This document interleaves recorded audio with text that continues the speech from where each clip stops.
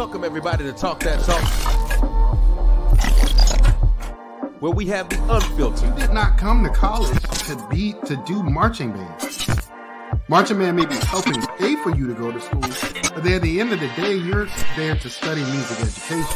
Unscripted. Priorities are wrong from the elementary perspective because we're not introducing students to music in an adequate program early enough. Uncomfortable. We the blacks, we, yes, you're gonna be overlooked if you're not producing, if you're not hanging with the cane, if you're not pumping, if you're not blowing, if you're not busting, if you're not entertaining, if you're not on that top level, if you're not in the high stats of visibility, yes, you're going to be overlooked because at the end of the day, we, the blacks, don't care. Conversation.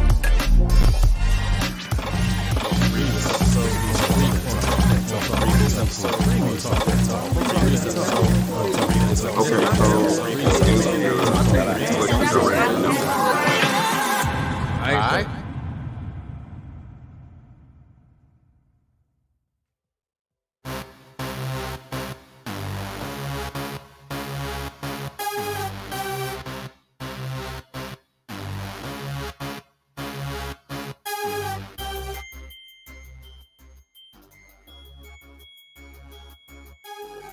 All right, here we go. We are back for another week. Welcome everybody to Talk That Talk. Let me go ahead and introduce the panel. Well, everybody's rocking and playing instruments and doing everything else. To my right, we got Maya. We got Quan. And we got Rick. Throwing that mess up. Oh, gosh. Dog, complain about us throwing up Alpha. Could you throw up the music organizations at least once? He never does, but then he yeah. Phony. Absolutely phony. Sin phony. All right, man. It's been a while, man. Let's go ahead and get this thing popping off, man. I can tell you, I have truly missed you guys. I feel like it's been a long time, man. Oh, man, it's great to be back. I will say that last week we had one heck of a show. It's probably top 10. And Rick wasn't even well. Rick came in at the last minute. He came in the last minute. Right, Maya. You better put some respect on this show.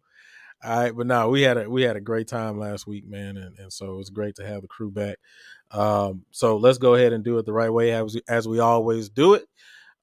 Anything happened to you guys this past week? Anything that you've seen? Anything that you all have been a part of that you feel free to talk about? Let's get it. I'm gonna go Quan first because I'm scared about what Rick gonna say. Go ahead, Quan. I went to during the spring break. I look at I think it was like the HBCU culture like battle that they had. That was in the gym in Atlanta. Man, I love Alabama State. Like, damn, I love Alabama State. Like, for real. Like, being honest, they like my top 1-2 band now. Like, if they continue that and A&M, like, real talk. I mean, I think they have a distinct sound. I think if they continue building on what they have for next year, bro, like, they're gonna be a band to be reckoned with. And honestly, we have to get out that aspect of the normal top 5 that we normally place. Also, like I say, I always look out for the bands that people don't speak about. Benedict College ain't no band to be played with either. I really like what they're doing over there as well. So yeah. I'm gonna be honest with you. I'm completely unaware of whatever you're talking about. I didn't even know there was a battle that went down. I missed all of that. I don't know. Yeah, I'll send it to you. But like, of course, during spring break, man, I sat down and low key binge watched some of the videos, man. It was some good stuff. Like, it was some good stuff. Like I said, Alabama State, Alabama A&M, Benedict College. I mean, it was some great sounds, man. I gotta go back and check it out. You said you sent it to me. I'm gonna have to go look and see what you're talking about because I must have missed it. So no, I'll send it to you. I'm saying. Oh, I thought you said you sent it to me. Okay, you will send it to me. Yeah, okay. I'll check it out. All right. I'm afraid of this one, Rick. What you got, bro? Well, hello everyone. How are you? Hi, Boo Boo Kitty. Fragrance of the Evening, A La Rose by Francis Kirk John. But anyway. Nope. Y'all, why do I have to answer this, man? So I saw these. I saw a continuation of parade season. It was what it was. I saw UAPB's Wind Ensemble. They posted a video of their Wind Ensemble. Not bad. Pretty good. Pretty good.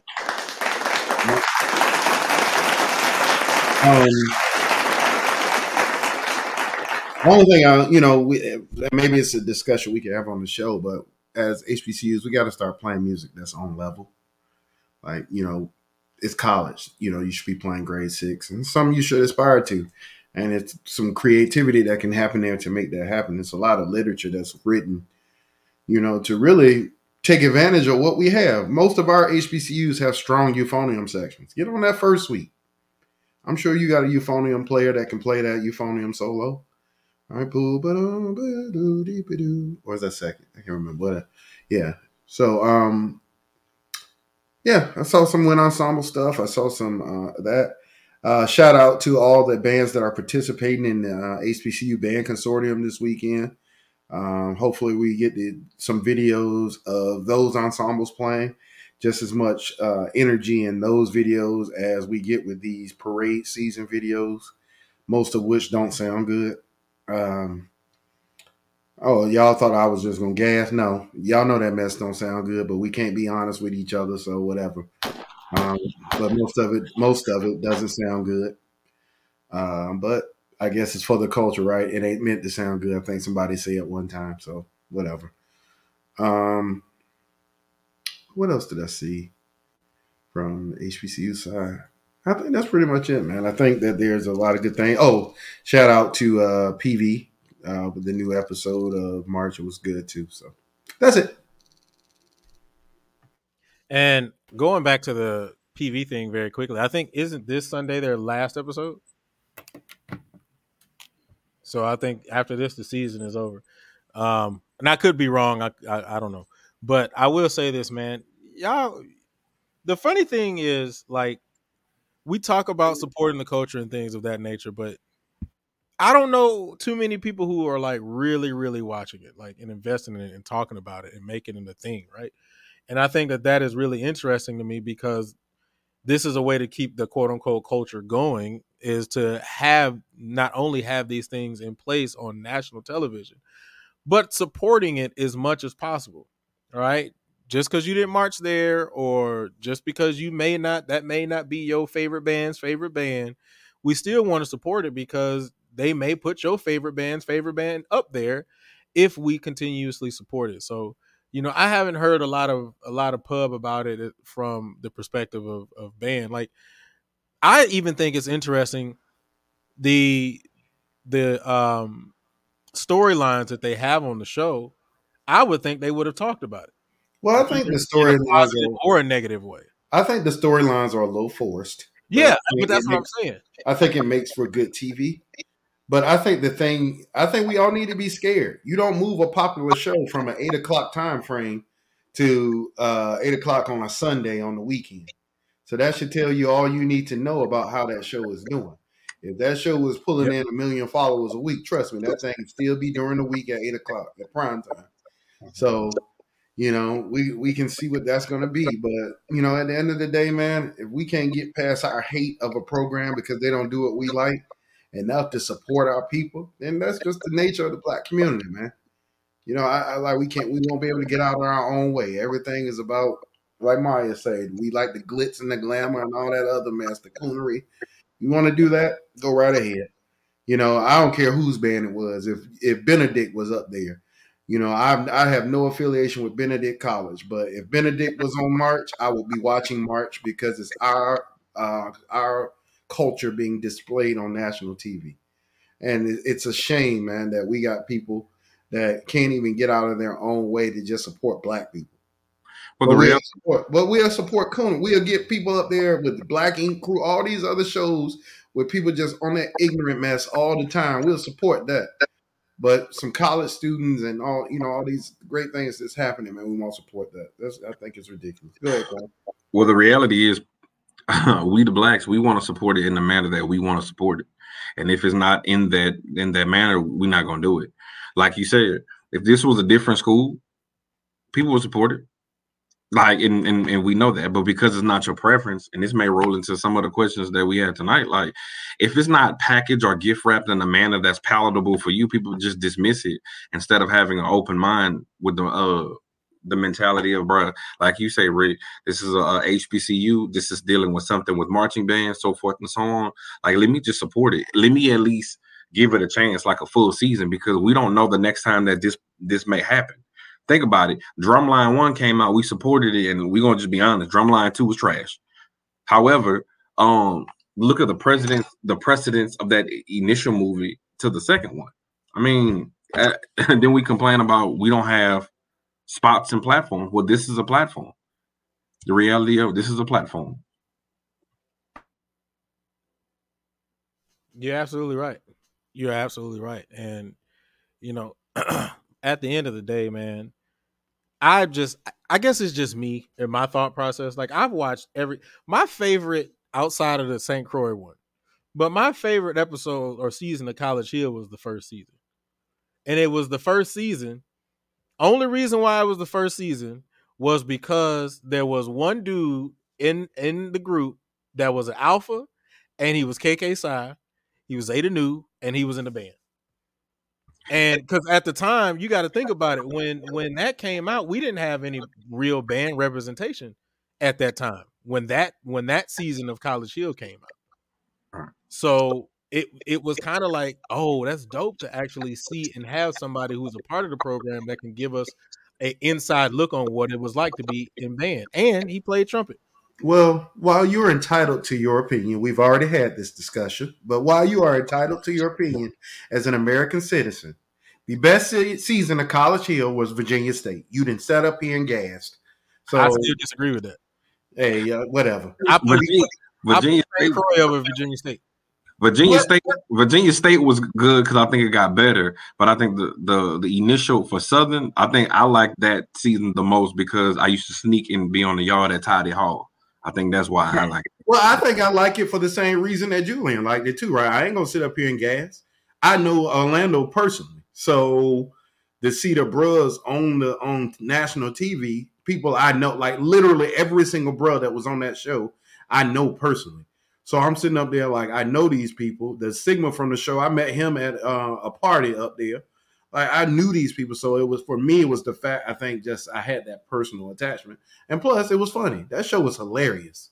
So I don't know, man. Maybe I like it for the same reason, but I guess we can all agree to disagree. But Virginia State was the best season, though. I disagree with that, but yeah, man. So we just got to keep supporting the shows, man. I mean, when Alabama State had their show out, I watched that one. But when Bethune had they joint out, I watched that one. And I don't know if you guys remember, there was actually 2 Grambling shows. There was the last one that they had with the Orchesis, but it was another one that was before that had I think it was following a football player. It was somebody in band, Shunny. Yeah, Season of the Tiger. Yeah, Season of the Tiger. And actually, Shunny, I went to school with her. We both went to middle school together at Welch Middle School. So it was pretty dope to be able to actually see her on the show because I think she was a drill sergeant that year. She was a drummer, I think. No, but she plays percussion, but in her role in the band too, I think was a drill sergeant. Yeah, she works for me. So, but yeah, man. So we just got to support these shows, man, regardless of what you think, what your quote unquote affiliation is. Because, like Rick said, man, and as a person who's been in media before, I definitely realized that when they put that joint on Sunday, I was like, yeah, this is not doing too hot. So we just got to continue to support our shows, man, and support, quote unquote, support the culture like you claim that you want to do. All right. Maya, we didn't get to you. Go ahead, buddy. Well, I was just going to comment on the fact that was anybody else surprised that when the whole march, what did they took a poll and the winner ended up being, who was the winner? Tennessee State. Yeah. I was like, is it just me or is it weird that the poll that was created by a show or for a show that where PV is the headline or it's about PV that somebody else ended up winning the number one. I was just taken back by that. What like the voting was, I think, was based on public and personal opinions. Sure. I mean, I feel you, but I don't know. It's just like, well, damn, it just seems I'm not saying that I think that it's rigged or something. It's just weird that I don't know. But maybe that speaks to what we're talking about. Maybe it's because of the band chosen to be, you know, like maybe it is because it was PV versus someone else. If it was another said school, then that school probably would have taken the number one spot regardless. What poll are y'all talking about? Are y'all talking about the one that they've been talking about the whole season, or what are we talking about? What poll line? Let me find exactly what it is. Yeah, it was a. Go ahead and look it up, Maya. But it I was don't know exactly what it was for, but let me see. Yeah, it was a poll that was put out that was promoted by March, like the CW, and they had people voting on it. And Tennessee State was first place. PV was second place. I forgot who was third place. What question were they asking? Who's the number one band? That's what I was trying to figure out. Every promo that I've seen that I can find now, or I don't see any promo for the polls. I guess because it's over now. Yeah, but I mean, it's a valid question. But I think too, it kind of reminds me of kind of what we used to do when Honda comes around. Like you think about it, when Honda came around, everybody vote. So everybody at your school was gonna vote for you. You tried to get as many people at your school or who went to the school to vote for you. It wasn't really like it was the better group. It was just like we gonna get everybody to vote. So it could have been that. Maybe. I'm just guessing. Is Honda voting fair? Is Honda voting fair? I know that me and Rick sat in on a very interesting meeting about Honda once before, and oh shit, what's tea? I'm gonna leave it at that. I'm not gonna leave it at that. So Maya, we sat in a Honda meeting because y'all know I don't care because whatever. Oh, I guess look, Julian don't want to get into this week because he no. Oh, you good? Go ahead. Hit a hot ice with the Smiths last week, so he got to pipe down this week. But anyway, I stand by what I said. But anyway, we were in this meeting, Maya. We went to the consortium with the purpose of getting people to put their money where their mouth is. Mm-hmm. So myself, Dr. Zachary, and Julian all stood up and talked about how people talk all this trash. Put your money where your mouth is, and let's get Honda adjudicated. And yeah, I said that. Me, you, and Zachary all stood up and talked about it. Dr. Sanford. Oh, sorry. And we all stood up and said, make Honda adjudicated. You think you the best band, put your money where your mouth is. And a lot of people's favorite band directors were in that room, and some of your favorite band directors didn't want no parts of that competition. I'll put it out there. What'd they say, though? Like, what were their reasons why? Or did they not started bringing up Hayes and Maya. They started bringing up everything in the world other than we don't want to get judged because we can't afford for PV to beat us or whoever to beat us or Virginia State, whoever to beat us. See, that was the problem, Maya. It's easy to sit on the internet, Maya, and say you the best and have all your blind followers say it with you because they love you so much. It's another thing to get unbiased people that have no attachment to any of those schools in there that know what music is and be able to have your band adjudicated. And they want no parts of that. And it won't just one school. It was a couple of schools. I'll do like Julian. I'll practice some restraint when I come to identifying schools. But let's just say, Maya, there were more people in the room that didn't want it than that did. I'm not surprised. That's all facts that he just said. Everything that he said was absolutely true. And honestly, when it came to the reason and rationale as to why, like he said, the conversation went so far left that it had absolutely nothing to do with judging and or voting. Well, you got some schools that be dealing with hazing. What the hell they got to do with getting your band judged? And Maya, I literally was sitting there like looking at him like, what the hell are you talking about? And said band director has since retired. I'll leave it there. Did they retire or did they? No, they retired. Yeah, they retired. I will say this: there's a picture of me and Rick floating around at that meeting, and we are really just sitting there looking dumbfounded. Like I can't. If I find it, I'll post it up. But yeah, it's now I'm gonna go look on Facebook because I know it's out there. But yeah, and I hope they have that type of conversation at the consortium. Matter of fact, I'm gonna try to work my way down there this weekend. We'll see. But now what? Pepsi has picked up the National Battle of the Bands. Yeah. So the Pepsi Battle of the Bands now. So let's start having us see how many bands really to put their money where their mouth is. Like we think about that battle that happened in North Carolina. The Legion was good down there, but Southern stole the show. They were the better band. That These Three Words, people are still talking about that These Three Words. I love that These Three Words. I think the arrangement was solid. I think the Southern recording, like the video that Garrett did, sounds amazing. There are some phone videos, but we all know phones, I don't know always, but the fact of the matter is that was the song I think was probably the song of that year. So, but at the end of the day, you're going to have to put your money where your mouth is. Like last year, Norfolk went down to Houston and wrecked shop. If there was a money where your mouth is thing, Norfolk would have won that hands down. So at the end of the day, consistency is important. So all you bands that think you the best, put your money where your mouth is. Norfolk would have won. Last year? Yes. Who was better than Norfolk last year? So, okay. I asked a simple question. Who was better than Norfolk last year? Can I be honest with you? I don't know. But I wouldn't put Norfolk as number one. That's just my opinion. Okay. And I'm not talking about sound. I'm talking about just entertainment. It's funny how that entertainment always trumps everything else. That was not what I said. I said who was sound better than Norfolk last year. But that's what one band in attendance. No, but that's what I'm saying. It's like, so as a spectator, being fair, as a spectator, if I'm looking at it, like the sound is immaculate. I don't think it's like Norfolk Bethune, like roundabout that. But when it comes to the feel, some of that be boring, bro. But because that's the part of the pageantry. Well, I don't disagree with you, Quan. I don't disagree with you at all. We say that all the time, man. As alum, because they're doing the same. Norfolk has a formula just like everybody else, right? You're gonna get message in the show. You're gonna get the same formulas and stuff as every other band.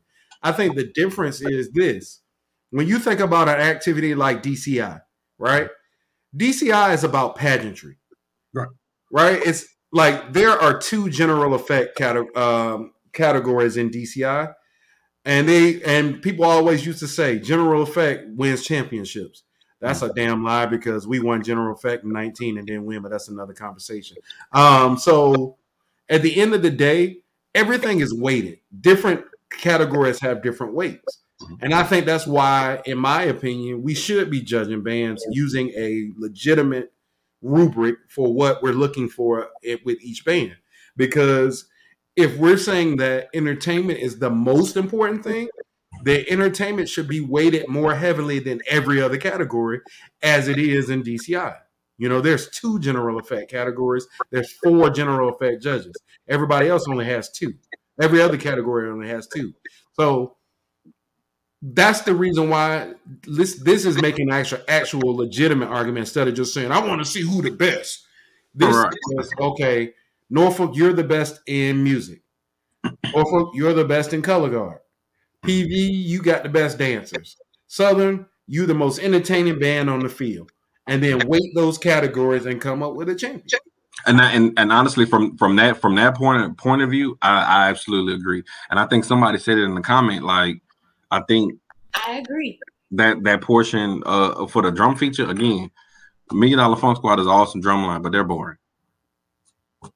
But who plays better than them? I'll give you. Now, I agree. And I think all of them are percussions. I think it was maybe like 10 years ago, we had saw a video. We was at PV where the cymbal players put the cymbals down and they started playing snare. Yeah. So we're not, and I think that's the thing. So if I'm looking at this show, am I looking at it as an adjudicator? Am I looking at it as a spectator?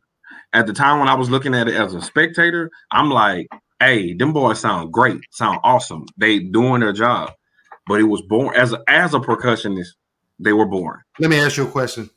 So I love this conversation, right? Because it addresses something that I've wanted to ask for a while. I wish Teddy would come back on the show. The music that y'all played for the field show, not the drum break that y'all always did, but the actual music for the show, was it boring? Hell yeah, though. But our feature wasn't boring, though. No, that's not what you said. No, Quan. Now you moving the goalposts. No. I said no. So being fair. I said the music that they played was on point. I said their feature was boring.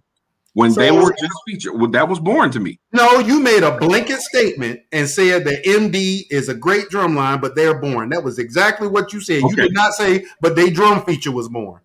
So sitting back there, and this is not an indictment against PV, because I know Bailey was writing parts for PV, so I know it's not the truth for them. But Quan, you and I both know that there are many bands where the section leader sitting up there locked up turns around and say, "Hey, bass drums, y'all play this." Boom, boom, boom. And then the snare comes. And they play the same thing over and over. That's boring. That's elementary. We listened to it on the show. Remember when Julian played that the studio recording of And Love Goes On? That's one of the most complicated drum books I've ever heard in an HBCU band. You don't believe me? Y'all go listen to it. Julian, I wish we could. For Norfolk, we're talking about for Norfolk? Yeah, when they did And Love.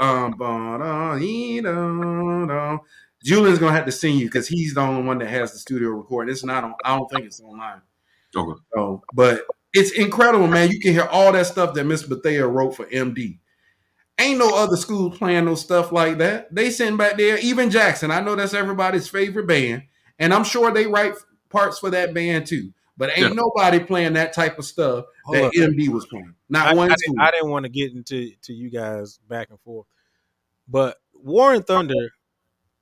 They sweet to me. I will never ever say that they can play like they're like technically sound, because I honestly don't ever get a chance to really see their technicality side. But they got a lot of flashes in just their style that's like super sweet to me. That I think that's why everybody talks about War and Thunder, because they're funky. Other than that, I don't ever hear them play anything technical. But like Quan said, they are funky. Like that's what I look at. So yeah. Can y'all please explain to me what's so sweet about it? I could be in 90% of these drum lines. Now, granted, I play percussion, but still, I could be in 90% of these drum lines. About War and Thunder, we asking what's so sweet about them. You're not making the line, bro. Not when we march. Okay, whatever. I know for a fact, Quan. I know for a fact that I could play bass drum at any school in this country, except for maybe MD. So first of all, I play a bass drum, so I got gloves in the car. Hey, I'm gonna actually use technique. I'm gonna talk about fulcrum and being able to play with the right technique, and they're gonna look at me and be, "Oh, dog, you in that white mess?" No, that ain't that white mess. That's what drum technique is, you idiot. I agree with that. We agree with that. But so just like you said, bro, I do think that it's a portion of, we truly had a rubric of breaking down, because all of it is subjective until you honestly write it out. So is War and Thunder a great drum line? Absolutely. Was that particular feature boring? Absolutely. Was PV drum parts for the music boring? Absolutely. But was our drum features on point? Absolutely. So if Tom Onks from the Cadets or Skojo from the Blue Devils, who has no affiliation to any HBCU in the world, came and just specifically playing in the drum line, who would win? Who would win drums? I'm MD gonna win, but I'm gonna tell you why. No. But I'm gonna tell you why. It's because I've seen them post MD, and they literally said we don't prefer.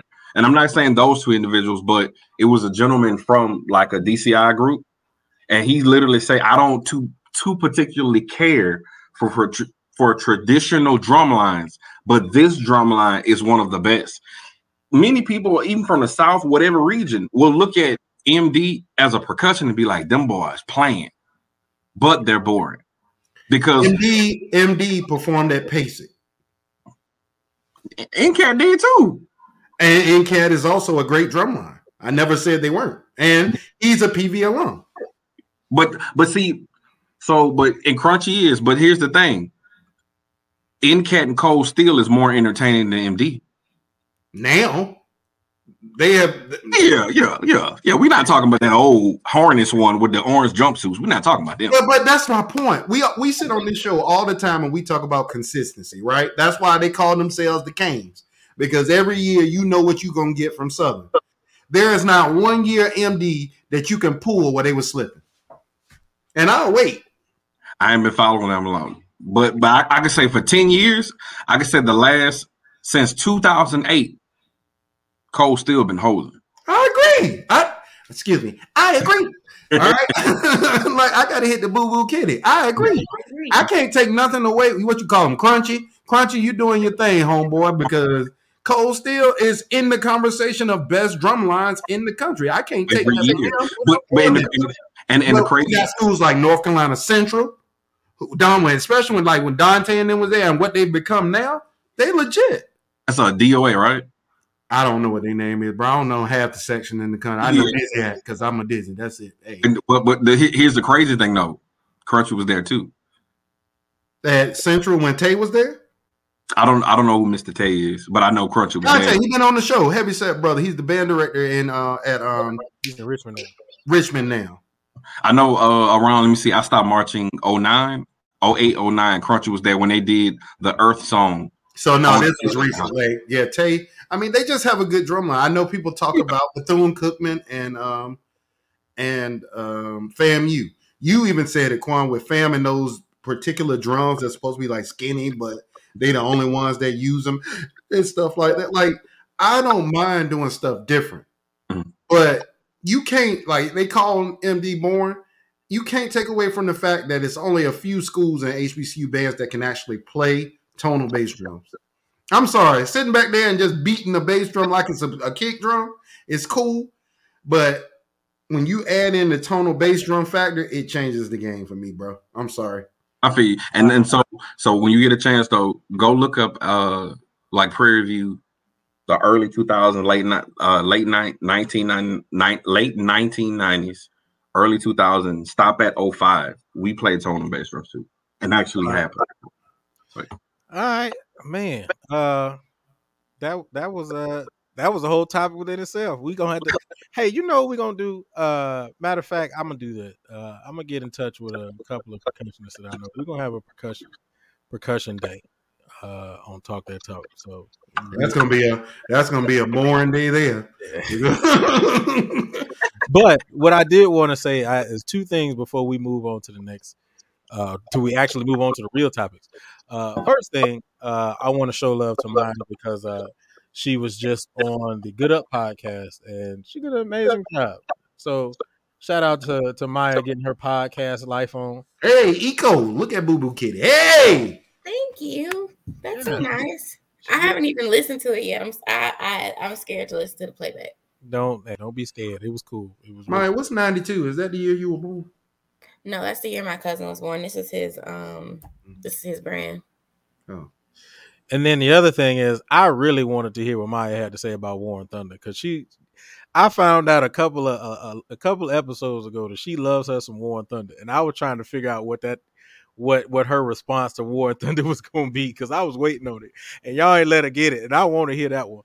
But it's because it's not going to be nothing about how dynamic. I don't know nothing about nothing when it comes to percussion. That's just entertaining to me. So really, when it comes to drum lines, my thought is the majority of folks don't know shit about shit when it comes to percussion. They just know it's some damn beating your damn drum. That's that's really what it is. So I'm like, okay, and this is controversial because my thought is like, what's the point of drum lines? It's to keep the rhythm, right? But also, like, is it more entertainment purposes than not? But see, that's the problem, Maya. Most people share that same thought. The problem with that is this: when I teach pedagogy classes, the number one discipline problem you'll have in your band is the percussion section if you have that mentality. The purpose of the percussion section is to be just as much a musician as every single person in the damn band room. Sure. But we don't teach that. We teach that Big Poopy can come off the street and just pick up a bass drum and beat that thing as loud. Ricky Smiley even said it. Yeah. Ricky Smiley became KK Side off of that daggone skit alone. That man wasn't in nobody band in college. He was the brothers in college, setting hops out. But he did that Big Pookie skit, and somebody was like, "Oh, he need to be Side. Come on, bro." Like, but literally, I mean, it was funny and it was relatable just off the aesthetic of the entertainment. You're right. But I mean, people can say that with dance too, because it's like, okay, well, if you ask the masses, what's the point of the dance lines? But that's the reason why a lot of these schools, wind ensembles, are suffering. Because of that same example I keep giving. Me sitting in that little ass corner in that practice room, and that boy rolling that damn bass drum in there and almost busting my eardrums trying to play that thing as loud as he could. And we think that's acceptable. But here's the thing. That's not. I think the purpose of a drum line, it is to keep time. It is to add flair, to the band. But when they're an ensemble of itself, your cadences, like, it should be like a playlist. I got a playlist for the drummers. I got a playlist for entertainment, because you're gonna have a drummer in there that be like, man, they're not playing nothing. Then you're gonna have another person in there that's like in the crowd that's like, well, damn, I want to be entertained. So you have to have that playlist. Gotcha. That honestly have the best of both worlds. And right now, I would say who has that, like Chops, as well as metric modulation and different things like that. The people that have that right now is Cold Steel. I'm gonna have to push back a little bit, y'all, because y'all up here gassing a little bit. Well, hey, you still got to get to the topics. Yeah, I mean, well, shoot, man, we can get rid of one, because this is important, right? Hey, but look, you know how we hit the Battle of the Band Daddies, y'all, and we always hit that little drum feature in the middle to give the horn players a chance to rest their chop. That be the most boring part of the show. Everybody be sitting there like, depending on what drum line. No, they be playing them same cadences that y'all was playing corn back in the day. Them same exact drum features that y'all did. Hey, we the MSD, or hey, we the BOX, like the same mess. We didn't play that. all them cadences, most of them y'all play. You a big ass. No, okay, can I be honest though, and I'll leave it alone. I feel like MSD is a great drum section, but they're not the box. All right, because I respect and love. Well, let's roll on then. Because, like I said, we're gonna have a percussion show. Right? Thank you. All right, here we go. So let's get this thing rolling, man. Because we ain't got to not one question yet. All right, man. If you just tuned in, welcome everybody to Talk That Talk. We have the unfiltered, unscripted, uncomfortable conversations about band, HBCU band culture, music education, and more. As soon as you come in, go ahead and smash that like button. Oh, I forgot it. Smash the like daddy. There we go. Smash that like daddy. Don't wait, man. Go ahead and smash that like daddy as soon as you come in. All right. Also, please make sure you subscribe to the network and turn on notifications. You can also find us at all of your podcasting areas. Just look us up at Real Talk That Talk. We are officially on all podcasting. All right. This it's stuck in my head now. Oh, hey, we like with the hip rotation shit. So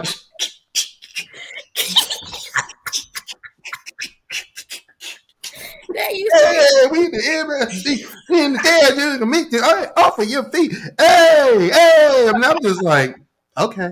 Every time I'm just. I mean, I ain't gonna hate, dog. I like the cadence though. I thought you ain't know it, Quan. I'm like, you see him hitting it by he over there, hitting it with the stick. He said they didn't play that. That's what he said. He didn't say he didn't know it. He said they didn't play that. But Quan be secretly at home hitting it. I'm gonna hit this hole. Hey, we can't hear you, Quan. You muted. Nah, real talk, bro. Because I have to put this out there. I love MSD, but I really want them to have their own identity. I think that's fair to them about what they've endeavored through as that transition from PV and directors and whatnot. I want them kids to stand on their own. Like, you know, we the same drum line, but I want them to have their own identity. That's all. And I'll leave That's how, but Quan, you know what, too, though? That's why I know a lot of people be gassing. Me, Julie, and Maya, we were all at that HBCU style band competition at PV. And they bought the drum line out only, y'all.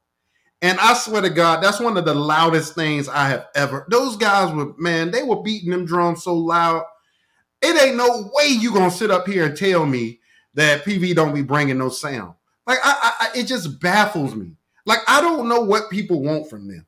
I really don't. I don't know. Like, what do you want? A bright, edgy, nasty, no releases, no nothing? Because it's just like the young people say, it's just cap.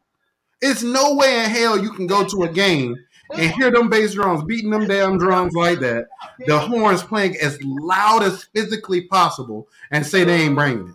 But it's just lies. But you can't get people out of that train of thought because now it's just become the thing that people say. Oh, here's PV. Like, for whatever reason, PV is one of those schools that will never quote unquote make it. They will never be. There was always, like, as good as they are, as much progression, as much that they've changed and continue to grow, it will always be one of those schools where somebody's gonna find some shit to say something about. Like, for whatever reason, they will always be. And you know who that used to be, Maya, before PV? That used to be Bethune-Cookman. Everybody will find a reason to say, oh, and no matter how good Bethune was, oh, they born those. They born. Now PV got the whipping boy title. Because now, you know, and now that Bethune is in the SWAC and they don't have the media presence like some of our other favorite bands, they don't really get that notoriety anymore that they used to. But let's put it like this. Who can play a ballad better than Bethune-Cookman? Say, matter of fact, my new favorite song, like to listen to when I'm just be in the mood, like to listen to great songs, that 2007 Honda when they played Amazing Grace, and that young man played that saxophone that was actually a tuba player. In my opinion, that's the best ballad song, whatever, that a band can actually play, period. I'm sorry, bro. Julian, I already know where I'm going. I know where you're going. Go ahead, hurry up. So we can In My Bed from 2012, bruh. From who? Bruh. From Bethune-Cookman. With that damn crescendo, bruh. Go look it up. Look up BCU 2012 Bed. Everybody, BCU 2012 Bed on YouTube. Y'all do it after the show. All right. Do it after the show. I don't need you leaving the show. All right. See, now Quan gonna check it out. Let's go ahead and move on to our actual first topic. Yeah, we're gonna bring this back around eventually. But first topic, actually, we were supposed to talk about wind ensembles on last week, and we ended up going into something completely different. But Rick kind of started this off, and I actually want to keep this thought process going. Should we put should more programs post their wind ensembles? Should more programs post their wind ensembles? Rick, since you started off, go ahead and take that one. Should more programs post their wind ensembles? No. And the reason they shouldn't post them is because a lot of these schools aren't focusing on it. And I don't want to hear a bunch of 20 and 21-year-olds playing Amazing Grace by Frank Tikelli. I just don't, bro. There are certain composers that... Here's the thing about wind ensemble, y'all, that I think a lot of us need to realize. There is a plethora of literature out there that fits every grade level and every, style that you want to do. But there is a group of composers that I know people know and they go to religiously. If you're a college band director and you're still playing the music of David Holsinger, like, you're just not trying. If you're playing Ride, what's his name, by Samuel Hazo's Ride, if you're playing Frank Tikelli's Amazing Grace, you're not trying. And I know you're not trying because Omar Thomas just released an arrangement of Amazing Grace, which is killing just like the Frank Tikelli one. And you supporting black people by playing the Omar Thomas one. But there's just no creativity. Well, I know this piece. I ain't got to study the score. I'm going to get it. And Julian, I ain't lying because we played the same music and Norfolk State's in wind ensemble every year. We played Ascension 3 years in a row, Quan, at Norfolk State. Ascension by Robert W. Smith. If you're playing Robert W. Smith as a wind ensemble director, you're not trying hard enough. Now, granted, there are some standards that you can play. Like we all know people like Swearinger, Alfred Reed, Percy Granger, all these go-to people that we know. You want to play the Nelly Bell. The Nelly Bell is a really good piece, but it takes work. Clifton Williams has a lot of good music. You know, there's a lot of stuff out there that's considered the wind band canon. But because a lot of directors don't know it, you get the same clips over and over and over and over again. And I'm just tired of hearing that stuff. So should more programs post? No. Should more programs focus more on wind ensemble? Absolutely. All right. You know, I'm sure that's going to come up, so I'll just leave it there. Should more programs post their wind ensembles? Hell no, because I'm tired of seeing the same stuff. And I'm tired of hearing out-of-tune playing for some groups. But I'll leave it there. All right. Maya, you okay? Yes, I'm confused. No, you're good. Well, one, because I don't know much about this portion. So when we say post, so are we saying like posting a performance? Is that what we're talking about? Yeah, social media. So like the same way that we can catch a great, amazing clip of J-State playing Get Ready and the Chicks is in the front hitting it and J5 is killing it. Should university programs post their wind ensembles the same way? I mean, just from a very novice and ignorant standpoint, I guess so. Because I mean, like if we're talking about giving exposure, gaining exposure, and making that something that is a new norm, for lack of better words, or instilling that into the culture, then making it visible brings that to the forefront. So I guess in that instance, yes, I do understand what you're saying, Brownie, too. But then it's also like, well, if we're talking about marching season, the latest hit to come out, you can expect every band to play it. So what's the difference in wind ensembles or whomever playing the same music as if it's backed behind them doing something, I guess, again, for the culture, for the betterment of the students, or for the betterment of the craft. And that's why I say yes. But also, this is a very, like I said, novice and ignorant standpoint, because that's just not my wheelhouse. You said something that I'm going to come back to after I go to Quan. It just made me think, but I want to get Quan's thoughts, and then I'm going to come back to you. So, Quan, should more programs post their wind ensembles? In my opinion, I'm gonna go a different route. I'm gonna say yes, because I think we should post. Now, I do agree with Rick's perspective of we should not be doing the same thing. We should take wind ensemble serious, and we should not be repeating the same, literature from a wind ensemble perspective. However, it's like, but then we can't backdoor and say, well, we don't support it the same way, when the generation that we deal with is social media driven.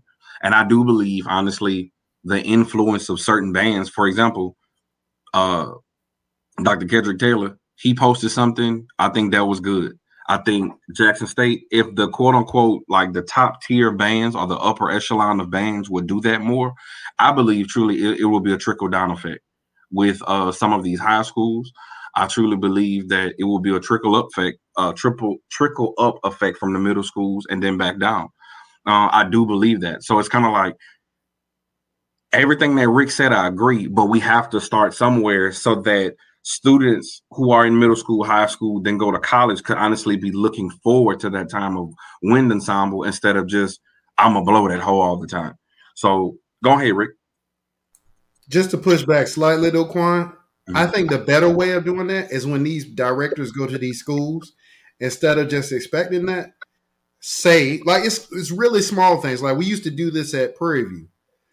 We would say, by accepting a Prairie View scholarship as an instrumentalist, it is known that you are going to participate in more than just marching band. You have to participate in at least 2 ensembles. When I was there, I don't know how it is now, but you have to participate in at least 2 ensembles on a band scholarship. And that's every person that has a band scholarship. So if I call on you and say, hey, JoJo, you in pep band and marching band, cool, that's your 2 ensembles. And most people fulfill it that way. But if you have some really great players, hey, you're in one ensemble, you're in jazz band, you're in this and marching band. Like setting standards, right? That's the first part. And I know a lot of schools do that anyway. The second part, though, Quan, is this. When you do the audition process, has to be a legitimate college audition process. That's where it starts. You have school players, teachers that'll go into high schools, Quan, and will let the kid come in and beat the hell out of a bass drum and get that kid a $6,000-$7,000 scholarship. That lessens the collegiate experience. Mm-hmm. We're talking about college. We're not talking about middle school band. I could teach a middle schooler to beat the hell out of a bass drum, to Cold Hearted Snake. But I can't, without some work, teach them to play the mallets, play the snare, play this, and play it musically, do dynamics, do shaper, do all these things. So I think that's where we start. But I think you're probably right, Quan. I think that just seeing my favorite band do it will make me at least know that I have to do that too if I go to that school. So I guess you're right. My bad. Yeah. No, you're good, big dog. So, but I think we have to start somewhere, because right now we know that wind ensemble is needed. And I'm not gonna lie, and I just gotta be transparent. When you told me, you was like, man, wind ensemble is all year. No lie. Like I'm man enough to say it. Shit, for real. Because let's be honest, we did all fall was band season. Once the spring started hitting, they had a small group that was like pep band, but for the most part, marching band ran the nation. We just gonna keep it a buck. And then it would be a select few of students that really loved music, that had appreciation, that would then join the concert band. If you was a music major, of course, you had no option. But the reality of it is, I think your approach is absolutely spot on. If you take this scholarship, you need to participate in 2 ensembles, possibly 3 for some of them. And I think that process will grow the appreciation of wind ensemble. But I agree too. Some of the programs, maybe people are not interested because we're repeating the same thing. I forgot the piece we played but it was Overture for something. But it was like a piece that we ran over and over. That was it. So, but I think the reason why a lot of schools, y'all, I want to be an advocate too, right? I think a lot of the reason why we don't see more people focus on wind ensemble is because of the lack of respect for the woodwind instrument. Some of these schools only have 10 woodwinds in the whole program. They got 300 brass and 10 little woodwinds sitting down on the first row. So you can't play legitimate wind ensemble music if you don't have the woodwind instrumentation or the woodwind talent. And I think because the investment in a lot of show style bands, and I'm not talking about everybody, because we know like bands like Norfolk State, our woodwind section took pride in being a woodwind in the Legion. And you go listen to Behold. Yeah, the band's playing at full volume. You can hear the woodwind section the whole time. They took great pride in that. So I think the lack of wind ensemble at HBCUs comes from the lack of appreciation for a great woodwind section. Invest in your woodwind section. You can play some of this literature. But if you got some woodwind sections that can't play 16th notes, you can't play wind ensemble lit. And I'm talking about grade 3 and 4. I ain't even talking about John Mackey and some of these John Omar Thomas. You know what I'm saying? So at the end of the day, man, it's a wide-ranging issue that we're facing, Quan, when it comes to our band programs. And I'll say this, and I'll be done. We also need to have competent people that's on the podium too for wind ensemble. You know what I'm saying? It's like it's a big difference. Like marching band, because that culture is established, you know what type of sound that you're going to get for the most part. Wind ensemble is different, bro. Like stylistically, you need to play it like this. You have to keep the piece to and play it with fidelity because the composer wanted it this way. You have to understand program notes. You have to understand score studying, so forth and so on. So that's a whole different kind of can of worms instead of, some of the things we do for marching band. But like I say, you look like when we went to that what you call them professional development for the Cavaliers. The title of it was what it was like playing marching concert band things for the marching band. So you should be a marching concert band, and those things should just transfer over to the wind ensemble. But you got to set the standard and practice wind ensemble all year round. Shout out to the Woodwind Mafia. So real quick, Maya, coming back to you, Quan was kind of hinting at some of the things that I was gonna say, but as a person, when you say that it's not part of your wheelhouse, hope I said that correctly. It's not part of your wheelhouse. Would you, because you know marching band very well, was it because you were exposed to it a lot more than what you were from the wind ensemble perspective? Which is the reason why I say it's not my wheelhouse. Right. Yes. Well, because I also yes, but I wasn't in wind ensemble. So by the time I hit college, I was no longer playing instruments. So there was no not necessarily visibility. There's no experience that lies there. So for me to speak firsthand or really know what all it entails, it's hard for me to, or that's why I take that stance, because I don't want to take away from those who have actual literal experience, who can provide a firsthand type of perspective versus not. Me, it's just the outside looking in, my general understanding rather of music and different ensembles. So yeah. So in essence, what you're saying is more or less exposure to it. Yeah. Yeah. Yeah. And I think that's kind of where I was kind of going with that too. And I think Quan, you were kind of on that same page, right? It being out there is exposure. You know, that the typical kid who may just be a piano player, you know, needs to see or has not seen, because as a piano player, we typically think more solo literature, but not realizing that a lot of our wind ensembles have pianos in them. Mm-hmm. But we wouldn't know that. Every piece except for one that I'm playing on this next concert cycle has piano and string bass. But that's, I think we're all saying the same thing though, right, Julian? My take on it applies to what y'all are saying. In addition to what y'all are saying with exposure, if you got the same videos being posted, or if you got crappy wind ensemble videos being posted, what do you think the kid's gonna say? There's a lot of great literature for wind ensemble that is exciting and is entertaining. But we don't never hear that stuff because a lot of groups play the same stuff over and over. Go look up Dan Zone No. 2 by Marquez. That song has everything in it, and it's grade 5. You know, so go ahead, Mike.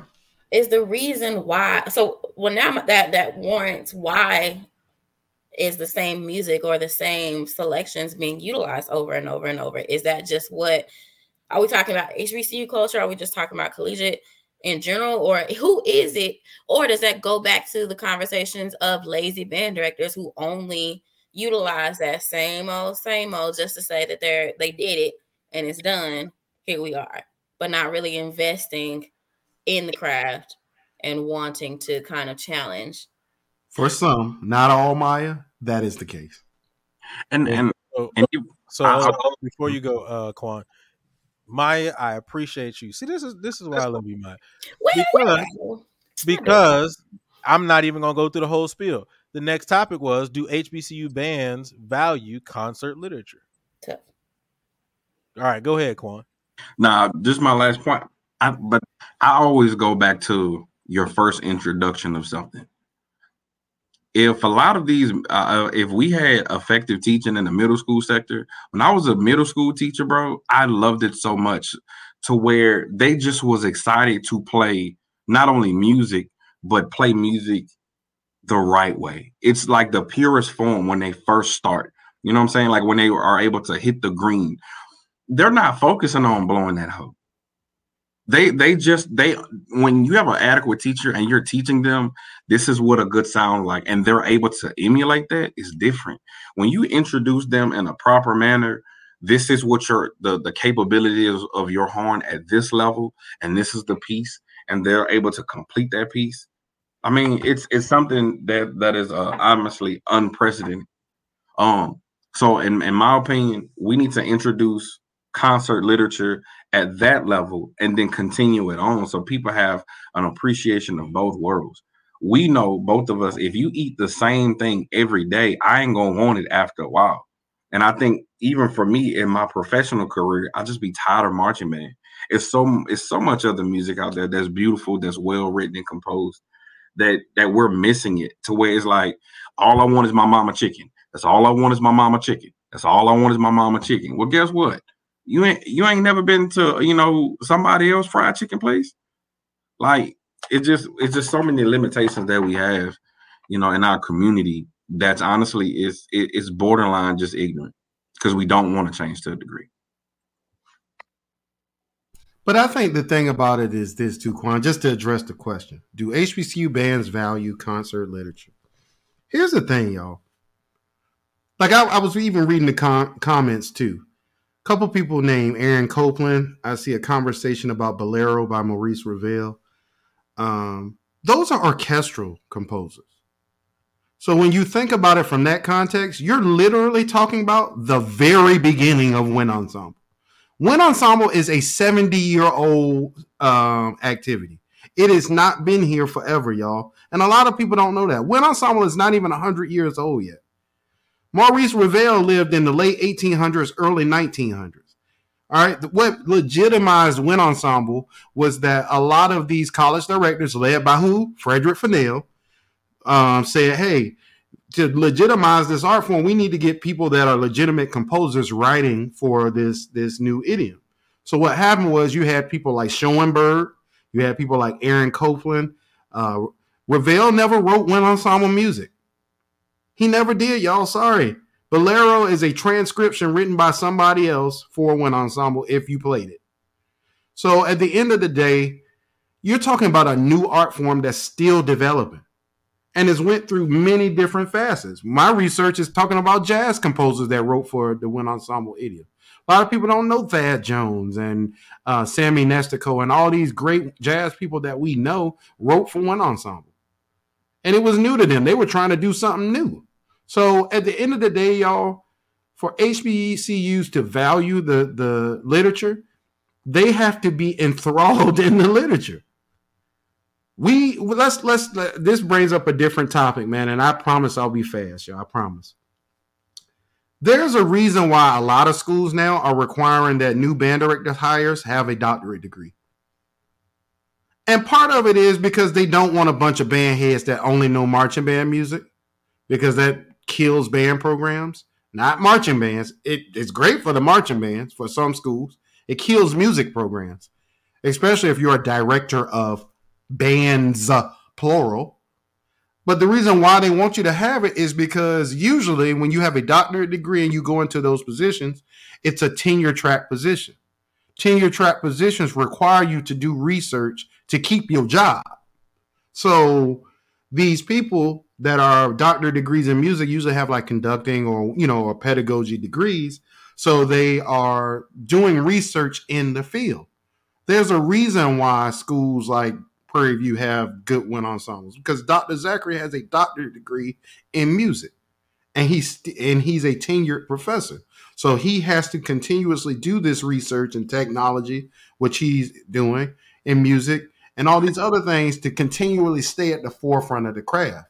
But if the only thing you do is show up for marching band and parade season, you don't know what's going on in wind ensemble.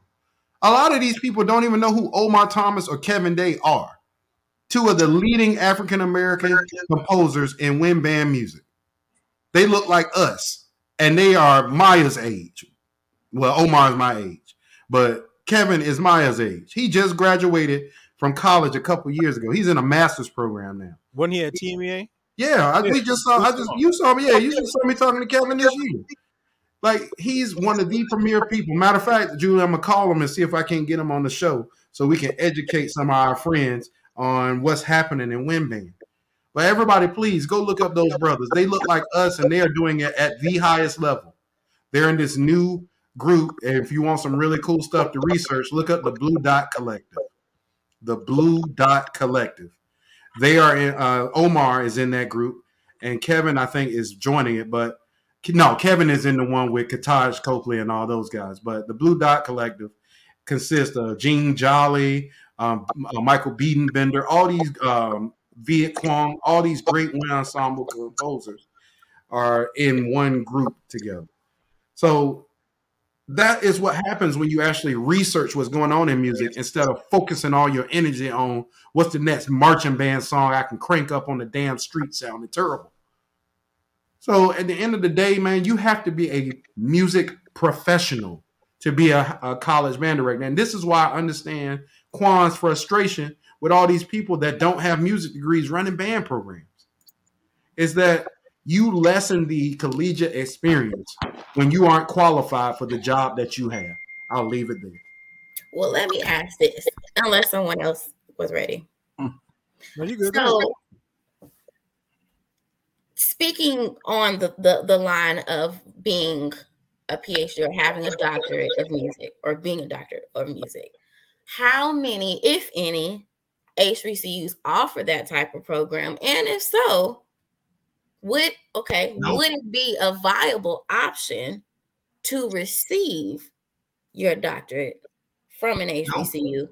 Oh shit. Well, that was Julian in that damn button. But anyway, no HBCUs have a doctorate in music. None. Why?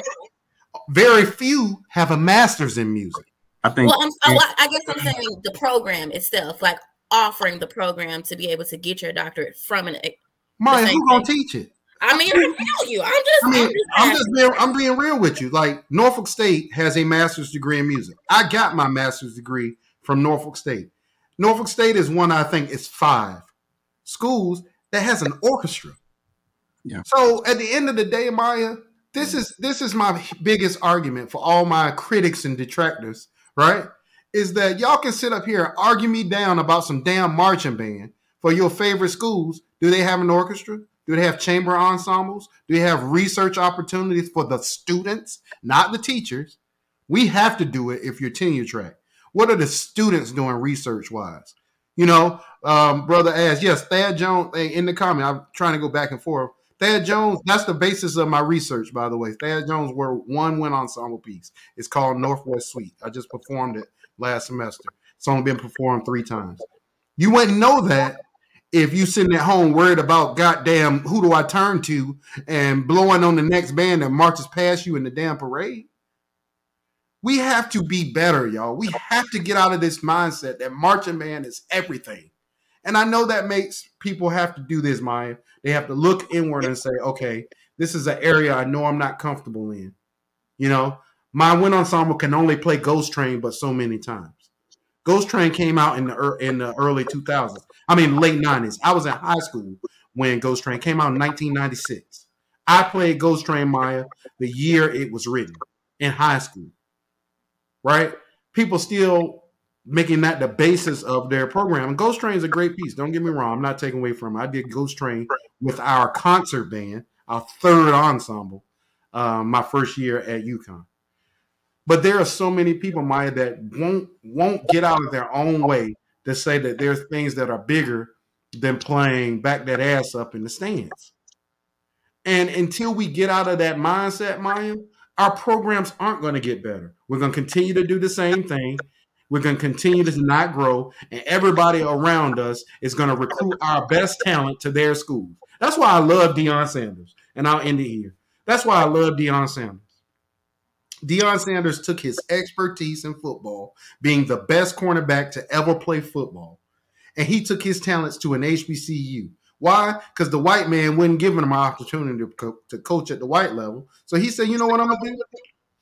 I'm going to take this black school and I'm going to put them in every single event that y'all would have put y'all big schools in. And then I'm going to bring people along with me. He just did his pro day, Maya, a couple of days ago. He had Mississippi Valley and Alcorn there with him.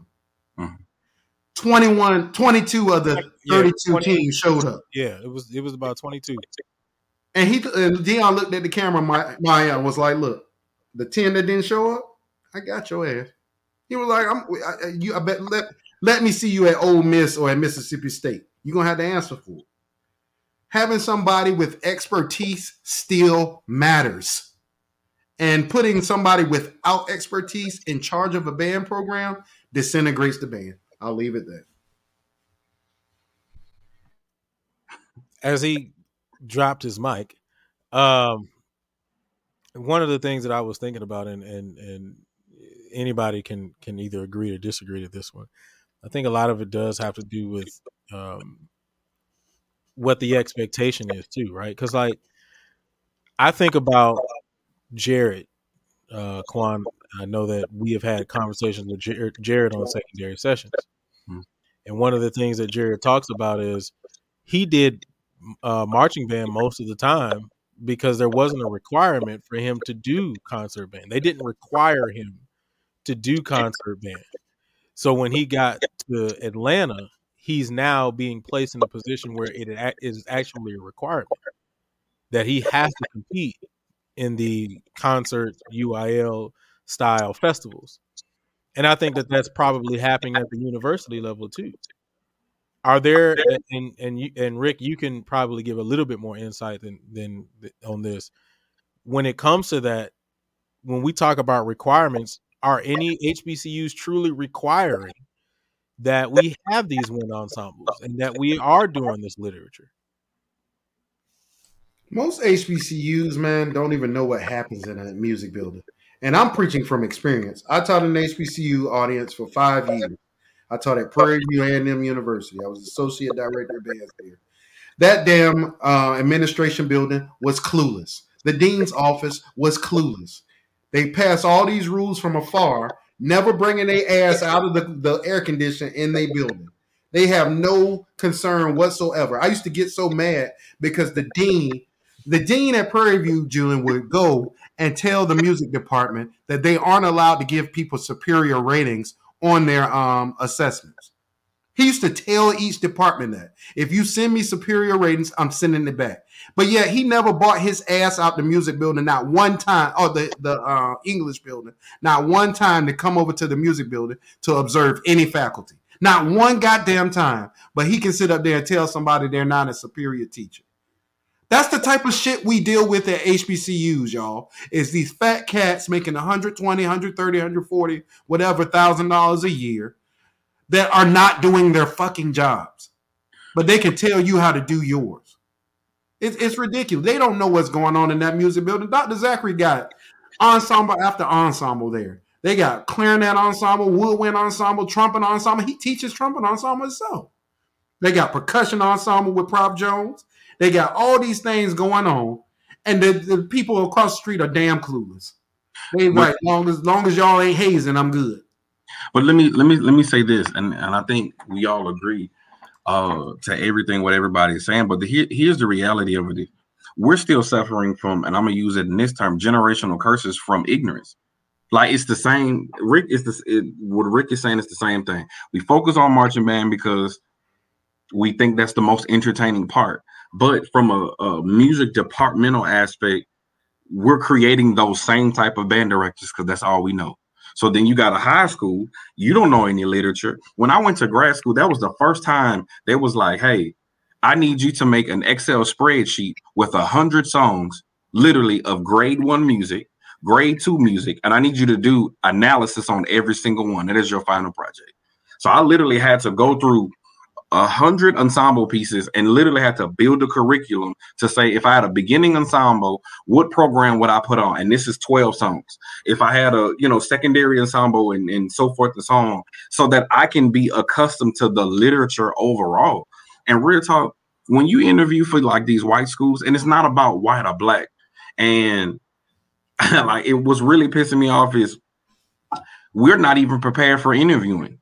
Because you go to these white schools, all these schools that in Texas that participate in UIL, that's the first thing they're gonna ask you. Okay, we understand where to purchase, marching band shows from, but from a wind ensemble perspective, what pieces would you select for your second band, and why? But if you don't know literature, Or if you wasn't told, hey, when you interview, you need to research literature and pieces, you'll never know. My very first interview that was just like that, and I was like, damn, like, y'all want what you mean? I mean, I'm gonna pick a grade 1. They was like, yeah, but what composer though? But what grade 3 selection piece would you select? And then it gave you scenarios like, well, you have an unbalanced band, you only have 2 trumpets, a clarinet, and such and such. So what piece do you think would be most beneficial for them? Again, the reason why I'd be frustrated is because we're graduating band heads. That's the problem. We're graduating band heads. I'm a musician, and I love music, but we're doing these kids a disservice. And if, to your question, Maya, the overall faculty is too damn small for some of the shit that honestly other schools really need us to do. I agree. Because I got to give you a story on that, Quan, because you and Julian gonna be right with me on this. Norfolk State does have an orchestra. Mm-hmm. Norfolk State Orchestra got like 6 people in it. They have an orchestra. It was bigger when we were in school. Mm-hmm. The lady that was teaching the orchestra at Norfolk State was homeless. What? Miss Chen lived in her car in the music building parking lot. Julian, am I lying? I didn't know Miss Chen. Miss Chen lived in her car. That lady was an adjunct professor. So at the end of the day, Quan. Wait. Yeah. Okay, yeah, my bad. I was thinking, I couldn't remember who came after Dr. Herbison. You're right. He's right. Miss Chen had a Volvo with the hatchback daddy, and she lived in her car because she was an adjunct professor that couldn't support herself on the salary she was making from the university. Like, this is what I'm talking about, Quan. Like, we live in a day and age where we invest our money in what's important to us. But the problem is, how are we setting these students up for success when they leave our schools? If you go to most HBCUs in this country, half of the jobs that's out here are shut off to you. Julian and I have this conversation all the time.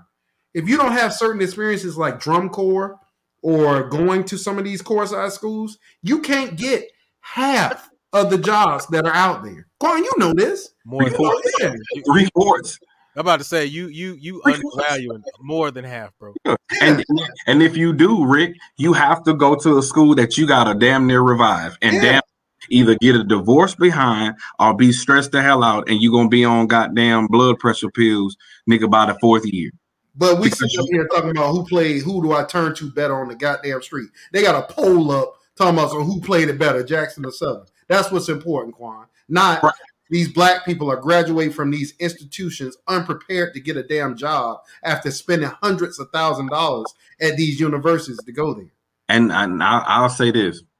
We sit in them interviews and our counterparts, them white folks, and I'm going to just keep it a buck. Some of them Hispanic folks that was around white folks treat you like that too. Yeah.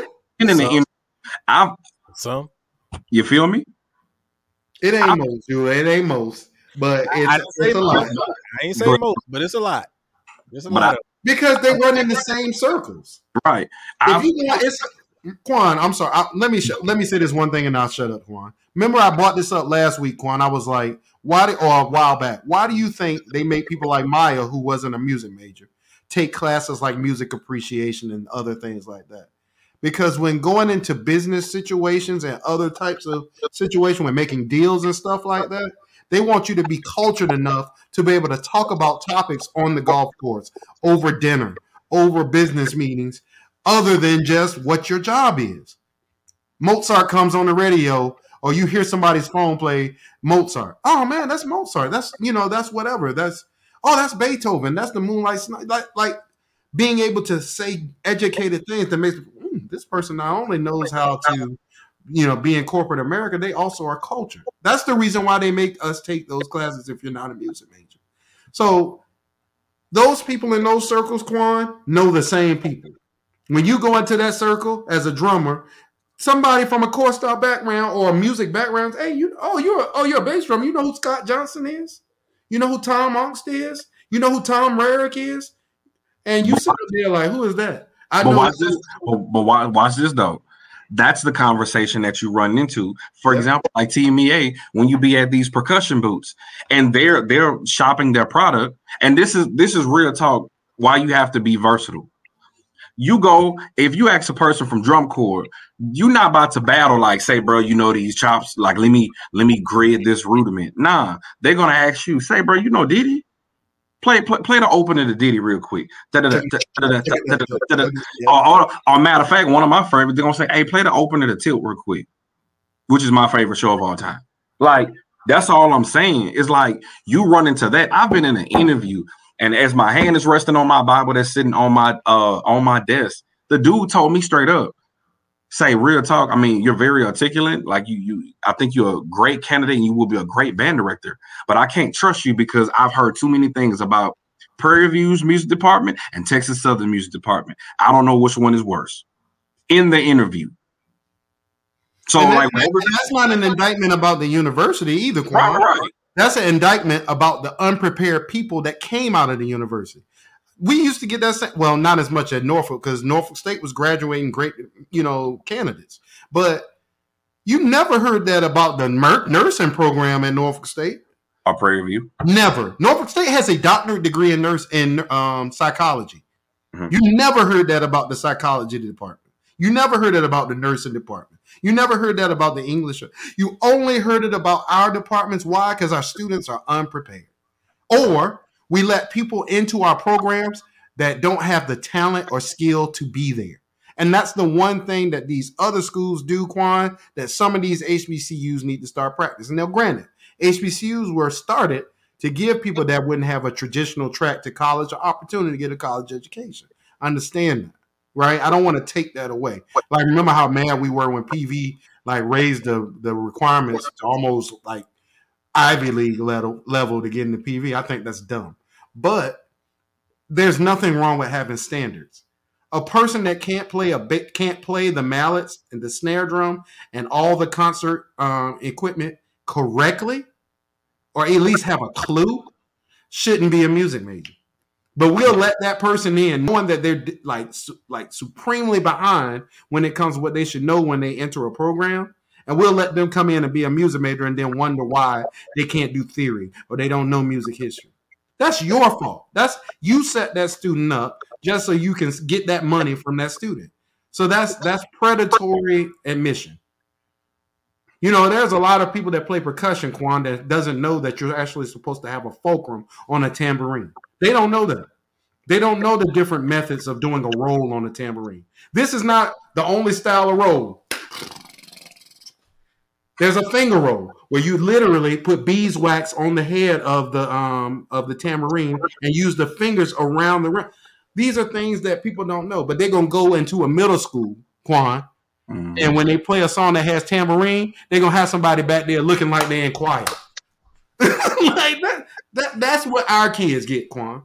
That's what people that look like us get. And see, the bad part about that is you do. And it's not about black and white, not like a slave mentality, but you do that shit around white folks that be like, God damn, like this.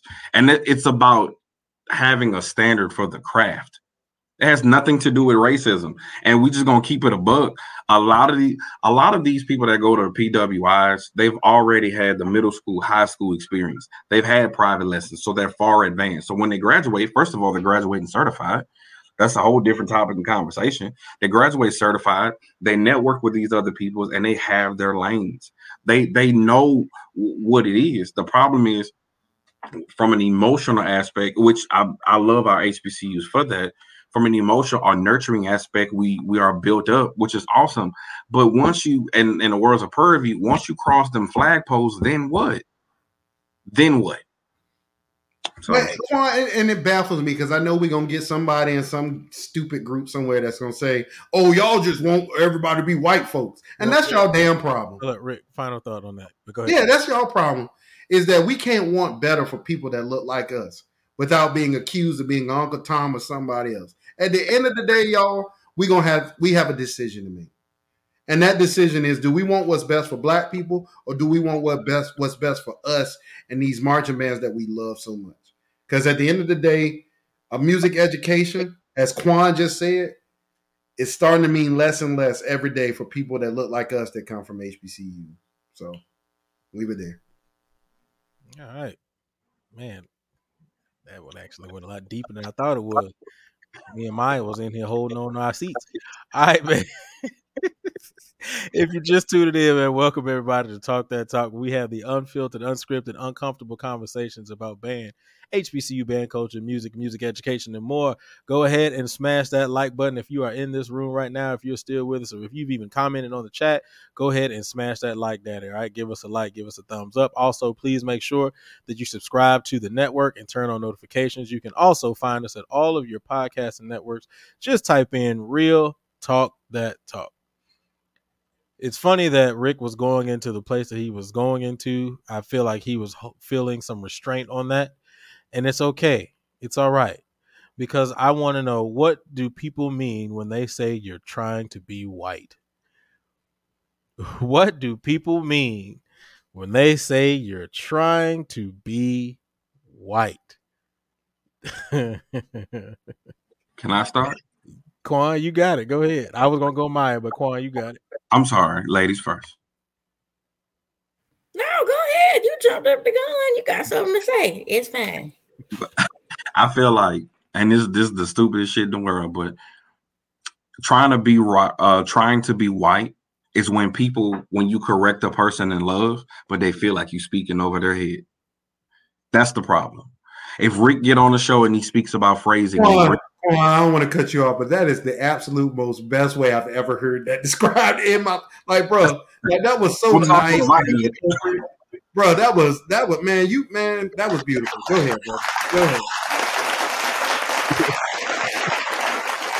Nah, but for real, it's like people feel like you're speaking over their head when Rick says things like, I think this could have been phrased better, or maybe they didn't have enough air support. Oh, he think he's something else.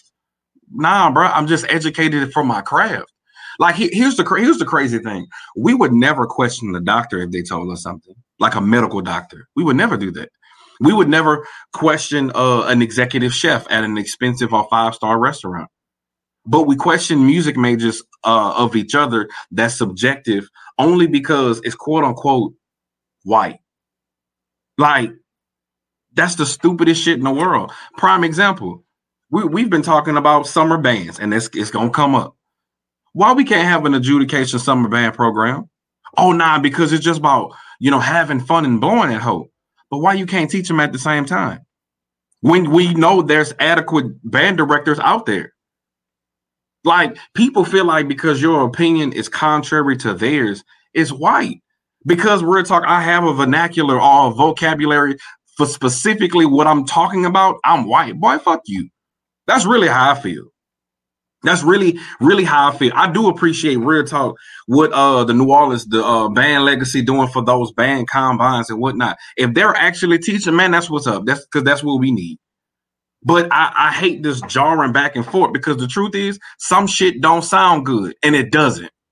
And people don't want to hear that part. Like, I know it's some aspects of my band program that shit don't sound good. But after every show, for the most part, I ask Rick, how can I improve this? Man, Julian, man, can you teach me this shit?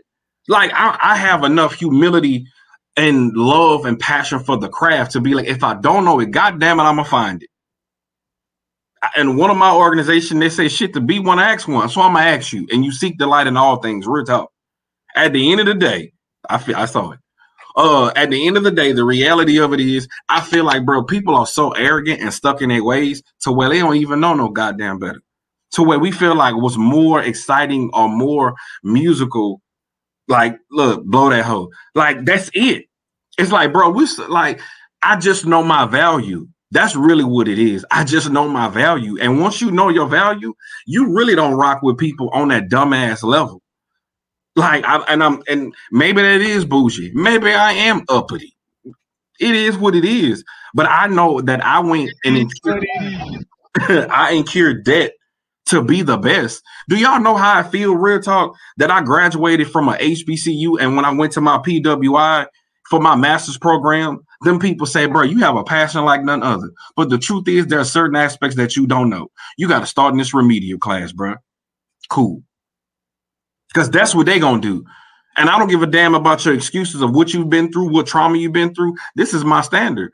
One of the hardest teachers that I had, and I'll show it to him, Dr. Shields, Matthew Shields, who was a prodigy from a violinist, and he's a piano composer, has toured in Vienna and so forth and so on. My department chair received her doctorate from LSU and is a classically trained flautist.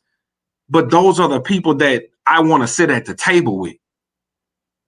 Everybody talk about fraternities, so you just gonna let somebody wear your colors and they didn't earn their seat at the table? Man, please, bro. That's all I'm saying. So when it comes to summer band programs, there's some sounds that are awesome. There's some sounds that sound like shit. There's some I understand why you have middle school marching band, but as a director, I would rather him know the B flat scale, E flat scale, A flat scale, D flat scale, B flat chromatic scale in triplet form. And I could teach him how to march because he already know how to play. We shoot ourselves in the foot for what we set up because, and even though me and Rick had the conversation earlier about, MSD Norfolk and whatnot, I'd rather take a MD person that can teach proper pedagogy than a dude just off the street that can't teach a person how to read. I'd rather take an Edward Freitag that honestly revolutionized drumming and hybrid and rudimental drumming in the early 90s for what we see today. But we don't want to have those conversations because looking at the Blue Devils is white.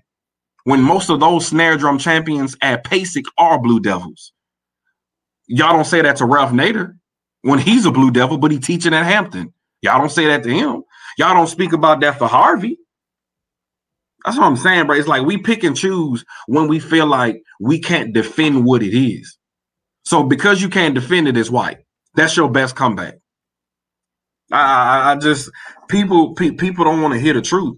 We went into debt behind this shit. The truth is, most of our HBCUs experience as the music majors were not the best. Some were different, but it was not the best. And the truth is, I'm ashamed. The reason why I try to go hard in the paint is because I know getting out of school, I wasn't certified. So I had to take what they gave me. So I want to make sure that all my people that are HBCUs, I send them notes on the PPR test or on the music content exam because I don't want you to go through that because they look at you like you ain't shit. And that's how they feel.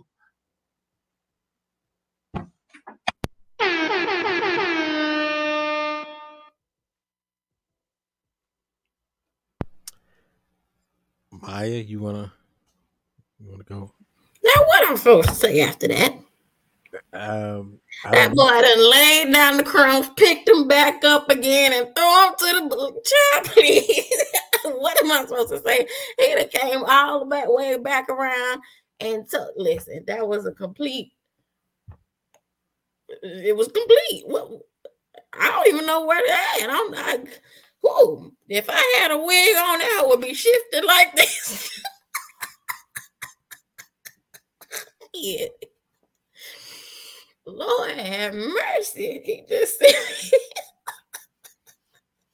I don't have nothing to add. I just don't even know where to start. That was amazing. Shout out to you, Kawhi. You did that. Something that you did. Well, what about from the dancers' perspective, Marv? I would love. Do y'all have this same mess happening? Like the dancers that do the bucking, like you said, versus the dance crews like y'all that are doing technique and ballet and jazz and all these other things. How about from that perspective? Now, that's a good point. So I think at one time, yes. But I think in the current day, now that being technical and the technical aspect has been leveled up, that it's become the new norm.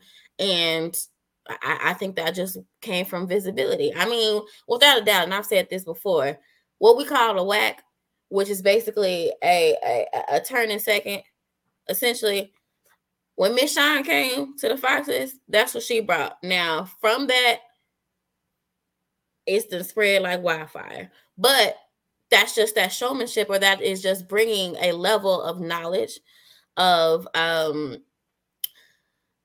experience, and bringing that to the forefront, which has made it now mainstream. But in terms of you're trying to be, I don't think it's as hard, or I don't think it's as evident on the dancer side, not in this day.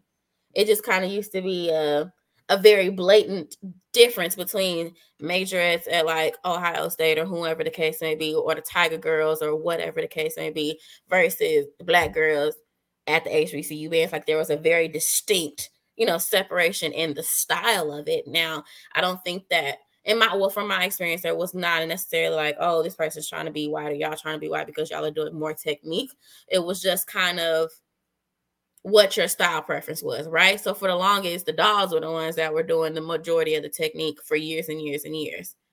It was very heavy on technique, heavy on hip hop in the 80s and 90s, like on in a breakdown or what have you, and then everybody else just kind of had what made them them.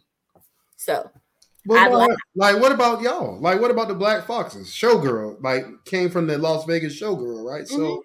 So I don't know many black showgirls. So did y'all? Sure. I mean, you could take that thought, but I don't. From my perspective, it was never like, oh, the Foxes are trying to be white or whatever. It was just they're just very different. No, but I'm saying, did your competitors say that? Well, that's what I'm saying. But our competitors are what? Other black girls, other black dance teams, and it was just, well, there was no really. It's not a competition because it's completely different, right? You don't necessarily compete in somebody who's not in your same quote unquote wheelhouse, not based off of ability, but just off of the show itself. When Dr. Stroud was still there, you know that we wasn't gonna get on the ground. The most that you was gonna get out of our legs being separated and open was in that circle or in the kick line. That's about it.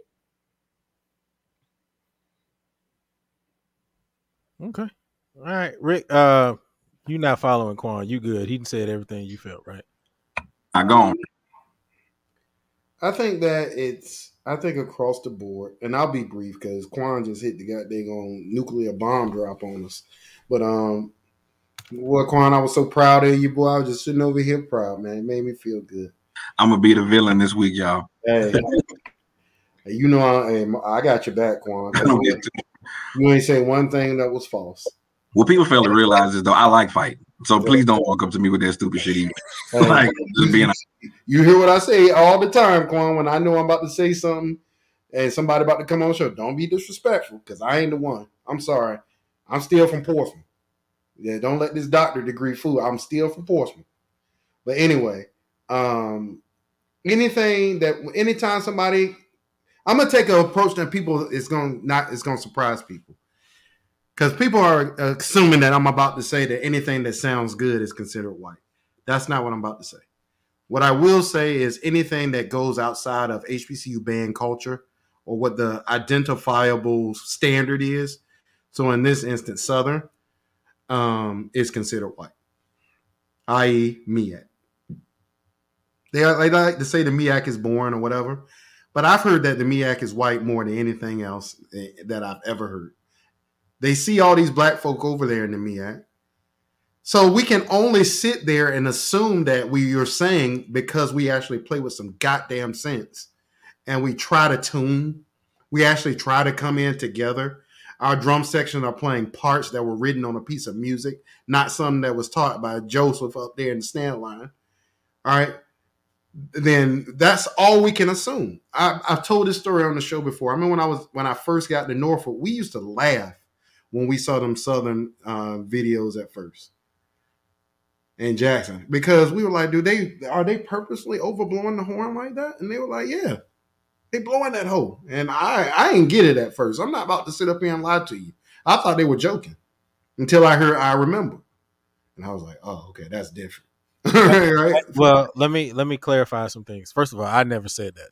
I never laughed at them because I came from that culture. But back then, they ain't say blowing that hole. They were saying cranking. All right, go ahead. Yeah. Oh, yeah, true. Right. Bring the mustard. Right. But like all the people from Virginia, we ain't, because Norfolk was what we knew. Hampton was what we knew. So if you didn't sound like Norfolk or Hampton, and you out there playing with that bombastic sound, and let's be honest, Southern in the 90s, now with an educated ear, they weren't over blasting like a lot of these groups are today. They just weren't. And then when I heard Southern in the 80s, I was like, damn, man, that's a jazz band on the field. That's a brass band on the field. The 44 Posse or whatever they were. I saw that video. I'm like, man, them dudes cold. They putting out just as much sound as the full band 128 does. Right. So I started getting knowledge of this program. I'm like, okay, this program is about something. Because they were only marching with 128 at the time. That's a drum corps. And he probably got that from Ohio State because Ohio State only marches a set number and all these other schools every year. So when you think about that, man, it always came off as anything that sounds good is considered white. I don't think that's the case anymore. I think that anytime you show that you're actually an educated person on the field that knows what you're talking about, you being white. Anytime you advocate for anything other than sitting up in the stands playing them rap daddies in the fifth every week, you white. Anytime you go out there and you say, hey, guys, it's okay for us to prepare our students for the real world other than just playing marching band music year-round, sounding bad, that's white. You know, I can't add more than what you said, Quan, other than the fact that anything that goes outside of HBCU band culture is considered white. So I add one more thing real quick. So I don't care about color, but what's good is what's good. If we want to sit down and really talk about some things, if you look at old school Purdue, that's Grambling. If you look at old school Michigan, that's Southern. But we don't want to say where some of these legends. Hold on, Quan. Let me cut you off. Mm-hmm. See, you're saying this.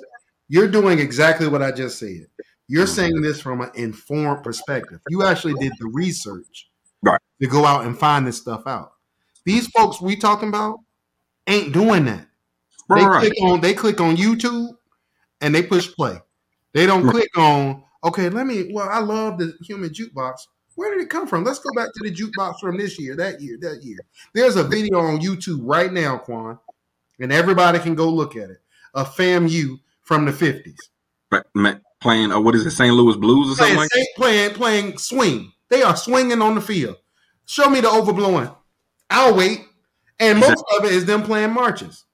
There's a video, Quan, from Jackson in the 70s. Show me the overblowing. There's a video of Southern from the late 80s with Dr. Zachary. Me and Julian be weak every time we see him. Him, the cheek puff daddy. All right? Show me the overblowing. I still got the DVD. Right. Like, this is a new phenomenon, Quan. This is not culture. But these people are so uninformed as to what true HBCU band culture. Some of the main people, Quan, that sit up here and argue people down and tell them they suck in that uncut group and other places, didn't play like that when they were in that band. They never. Dr. Grass would have cut that shit off quick. That ain't what we sound like. The standard was Southern. Branford Marsalis went to Southern. He ain't go to Juilliard or none of these other schools. Like, we had sense at some point, Quan, but then what happened was we allowed people to get in these positions that are underqualified. You brought this up. I'm using your argument, Quan, that are underqualified. A dude that can barely read a piece of music is running a band program. Cannot conduct in 4 to save their life. I get so tired of seeing this, or somebody go to 3 on 2. I get so tired of seeing this terrible conducting, I don't know what to do. And that person's in charge of a band program. That's what we get. So at the end of the day, man, we can go about this, Quan, as much as we want, bro. At the end of the day, the band is as good as the visionary that's standing in front of it. At the end of the day, like I always say, a concert F in tune is a concert F no matter where you are in the world. Go ahead, Quan. And I agree with you because you said this earlier. Initially, when I first joined the band, of course, you know, my roots was developing into Southern University in Jackson State. And I thought that too until I heard FAM. And then I was like, dog, this is what it's supposed to be. Because, you know, back in the day, it was an anomaly for you to get a band tape. Like, you had to find a band tape, or maybe your director had it. And when you started really seeing that stuff, it was different. I had called up to NCAT and got it was a gym battle that they had in them blue little jumpsuits back in the day. And I was like, damn, they blowing that hole too, but they sound good. Like, that's all I'm saying. And I don't think Bethune ever sound bad. But you have to be informed and you got to be willing to change. So, but there are some aspects, bro, of DCI that when they open up for them closers, if you just love music, you'll be like, bro, them boys is playing. I'm talking about Stagger Breather holding it damn near for like 45 counts and playing it. If you look at whoever the guy is from Carolina Crown, every now and then I look at his technique of teaching and whatnot and what they're doing. You see HBCUs now doing space chords. Oh, but that was white too, though. That's all I'm saying, bro. It's like we pick and choose when not doing the space chords, right? But go ahead. But I'm just saying though, it's an attempt. You feel what I'm saying? So that's cool, but that's not.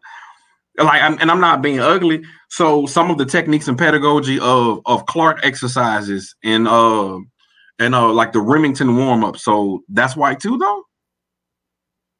That's all I'm saying, bro. So we use standard of excellence or tradition of excellence. I guess that's white too, huh? I'm just tired of people are pick and choosing when it's white and when it's not. Okay. That I didn't expect for Quan to go there, but he let his he let his undergarments hit the table. All right, here we go. He let the elephant trunk out. All right, man. Let's keep it rolling. Let's get to this last topic, man. Welcome everybody to Talk That Talk. We have the unfiltered, unscripted, uncomfortable conversations. Man, these conversations have been uncomfortable today, boy. About HBCU band culture, music education, and more, man. Man, y'all go ahead and smash that like daddy, man. Go ahead and even smash that like daddy for Quan because he went in. All right, go ahead and smash that like daddy. All right, let's get these likes up. And also, please make sure you subscribe to the channel and turn on notifications. This is our last topic. I'm going to be putting the link inside the chat so you can come in and call in with us, man, and give us your thoughts. I already know Justin going to be first, man. He's ready. I bet he's there with his notepad ready to go. All right, let's go ahead and get to this last topic. Concert. Oops. My bad. Oh, let me fix that. I didn't even notice that. Concert band equals better. Is that true? Concert band equals better. Is that true? Rick.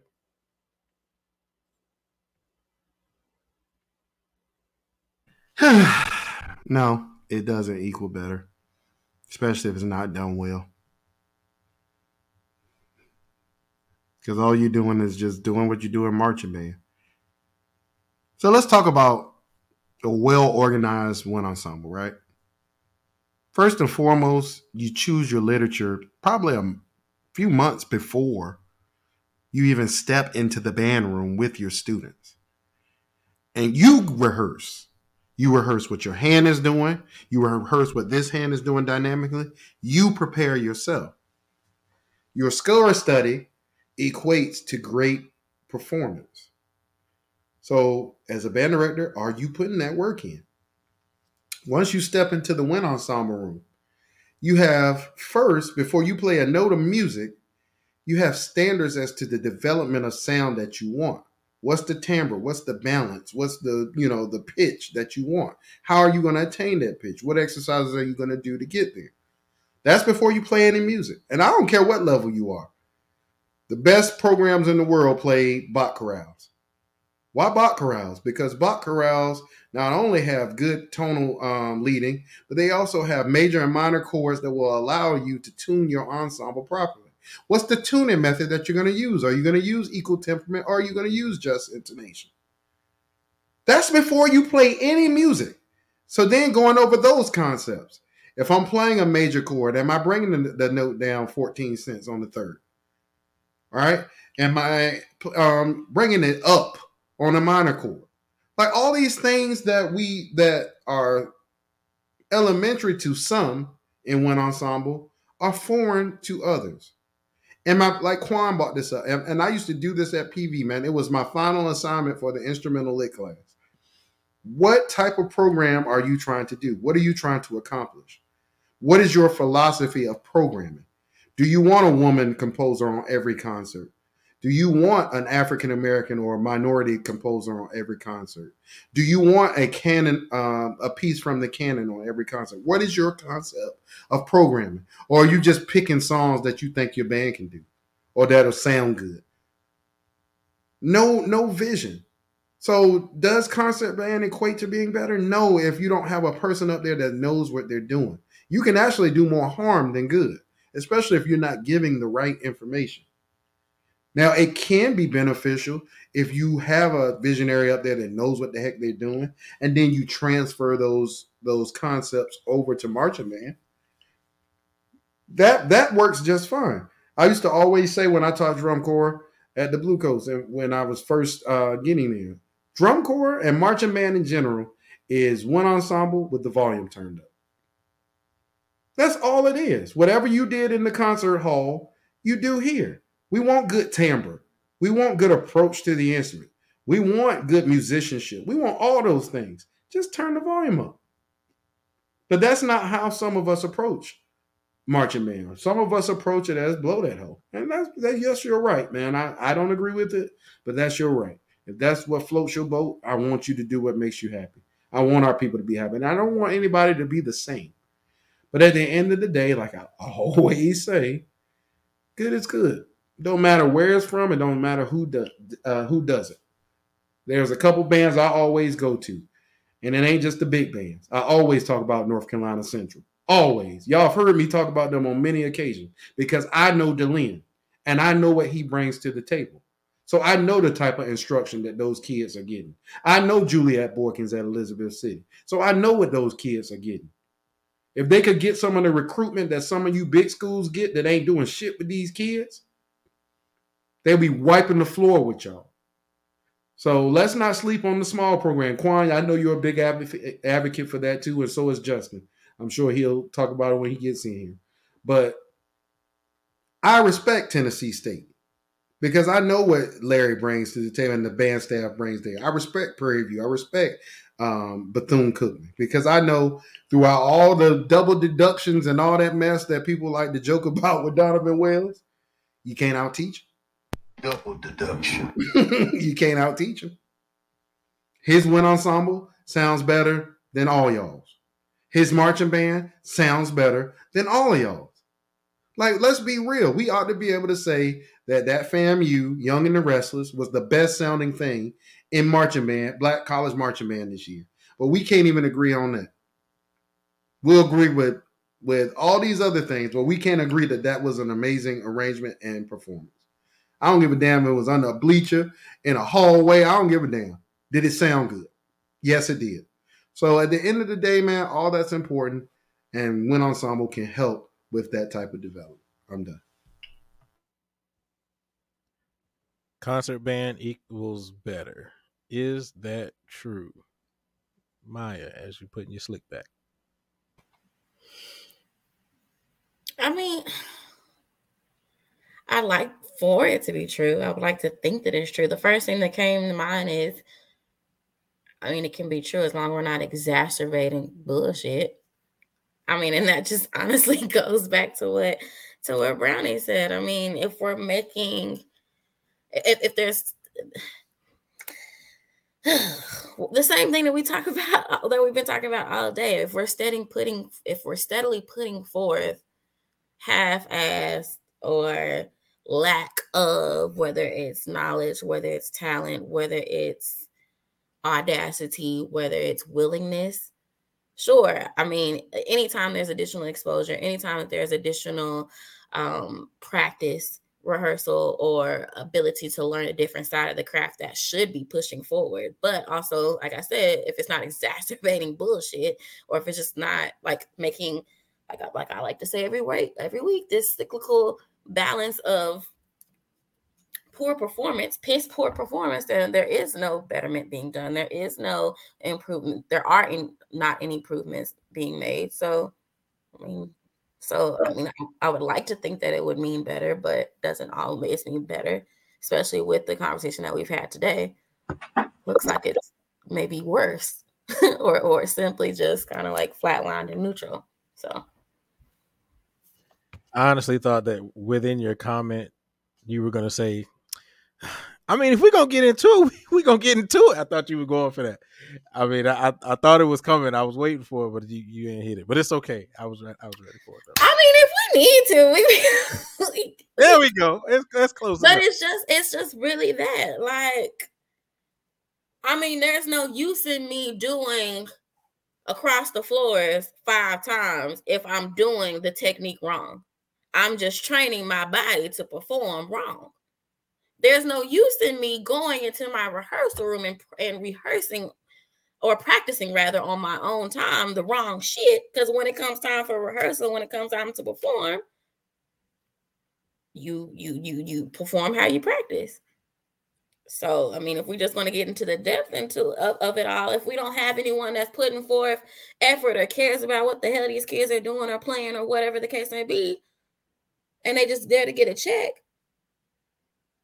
yeah, now you're setting people backwards, because not only are you developing, whether it's embouchures or technique or whatever the case may be, and you're practicing that, when they get to marching band, when they get to jazz or whatever ensembles that they're going to be a part of, or even after school and they enter the work field, now they just teaching the next person the same old shit, same old, you know what I'm saying, same old bullshit, and now we back to the beginning. So not only am I bad, now my whole team of people that I'm trying to develop are bad. So, I mean, it just looks like the current culture to me. But that's neither here nor there. Shots fired. I didn't hit the button. My bad. I wasn't ready on the button. I was doing everything, but shots fired. All right, Quan. Concert band equals better. Is that true? Yes and no. Yes, if you have an adequate concert band program, and the pedagogy is transferring to the marching band. Yes, if you have an adequate wind ensemble and you're teaching proper things so that the music majors understand how to truly prep for rehearsals. That's why back in the day, we used to have band practice to the wee hours in the morning, because we was trying to fix stuff that if we had a specific vision to say, hey, we're going to attack measures 1 through this. Hey, y'all, I've already scored, studied. Let's go over this particular rhythm to ensure that this may be I teach this to my students. This is a danger zone. Maybe this is I'm looking at the score. Maybe you need to do an alternate fingering right here at this particular portion. Hey, because we may only have 1 or 2 flutes, but the flute has this main part. I need y'all to tune it all the way down to balance it properly. If you're doing all that, then yeah, that should transfer to your marching band. Then if you're doing those things, yes, then concert band is better. However, if you're not, like Rick and Maya was saying, if you're not doing that stuff, then no. If your main focus is blowing that hoe, if your main focus is marching band, then that's what you're going to graduate, band heads. And the unfortunate thing about that is a lot of the students that are graduating at this time feel that they're going to graduate and walk into a powerhouse, when this is a profession that is trial by fire, and you will cross the burning sands regardless. So just like I'm paying my dues to show myself, not anybody else, but myself just due, that I am an adequate and proper band director, why can't nobody else? That's all I'm saying. What'd you just get finished eating, Rick? Brussels Brussels sprouts. Probably. Hey, y'all know I love them Brussels daddies. I'm sorry. Hey, I'm good. Only reason I knew was because he had that lip wipe right as soon as that camera came on. He's like, all right, let's get that off. Oh man. Hey, them Brussels be hidden. Yeah, that gas though is terrible. All right.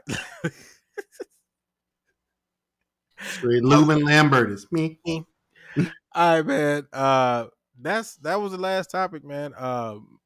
Man, ain't nobody call in today. Not even Justin, man. I'm surprised. I am surprised. Well, good. It's all good then. That means we can wrap up early. Never mind. As soon as I was about to say that, here you come. All right, let's. Phoenicia, them Brussels sprouts be hidden. What Phoenicia say? She said them Brussels sprouts fire. Oh. They are straight scud. All right, man. Let's get Justin in here. Come on in, bro. What's going on, brother? What's going on? How y'all doing, man? Y'all good? What's up, bro? Good. Kawhi, man, hey, you said a lot tonight, man. Especially that example you gave of trying to be white. I was like, damn, you hit it on the head.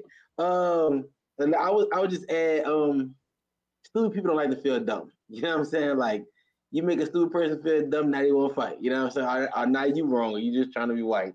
That's a real good example. Of my friends, we are from the fucking hood, but I was the only one, or one of the only ones who wanted to know more and know better. You know what I'm saying? So I definitely could feel where you're coming from.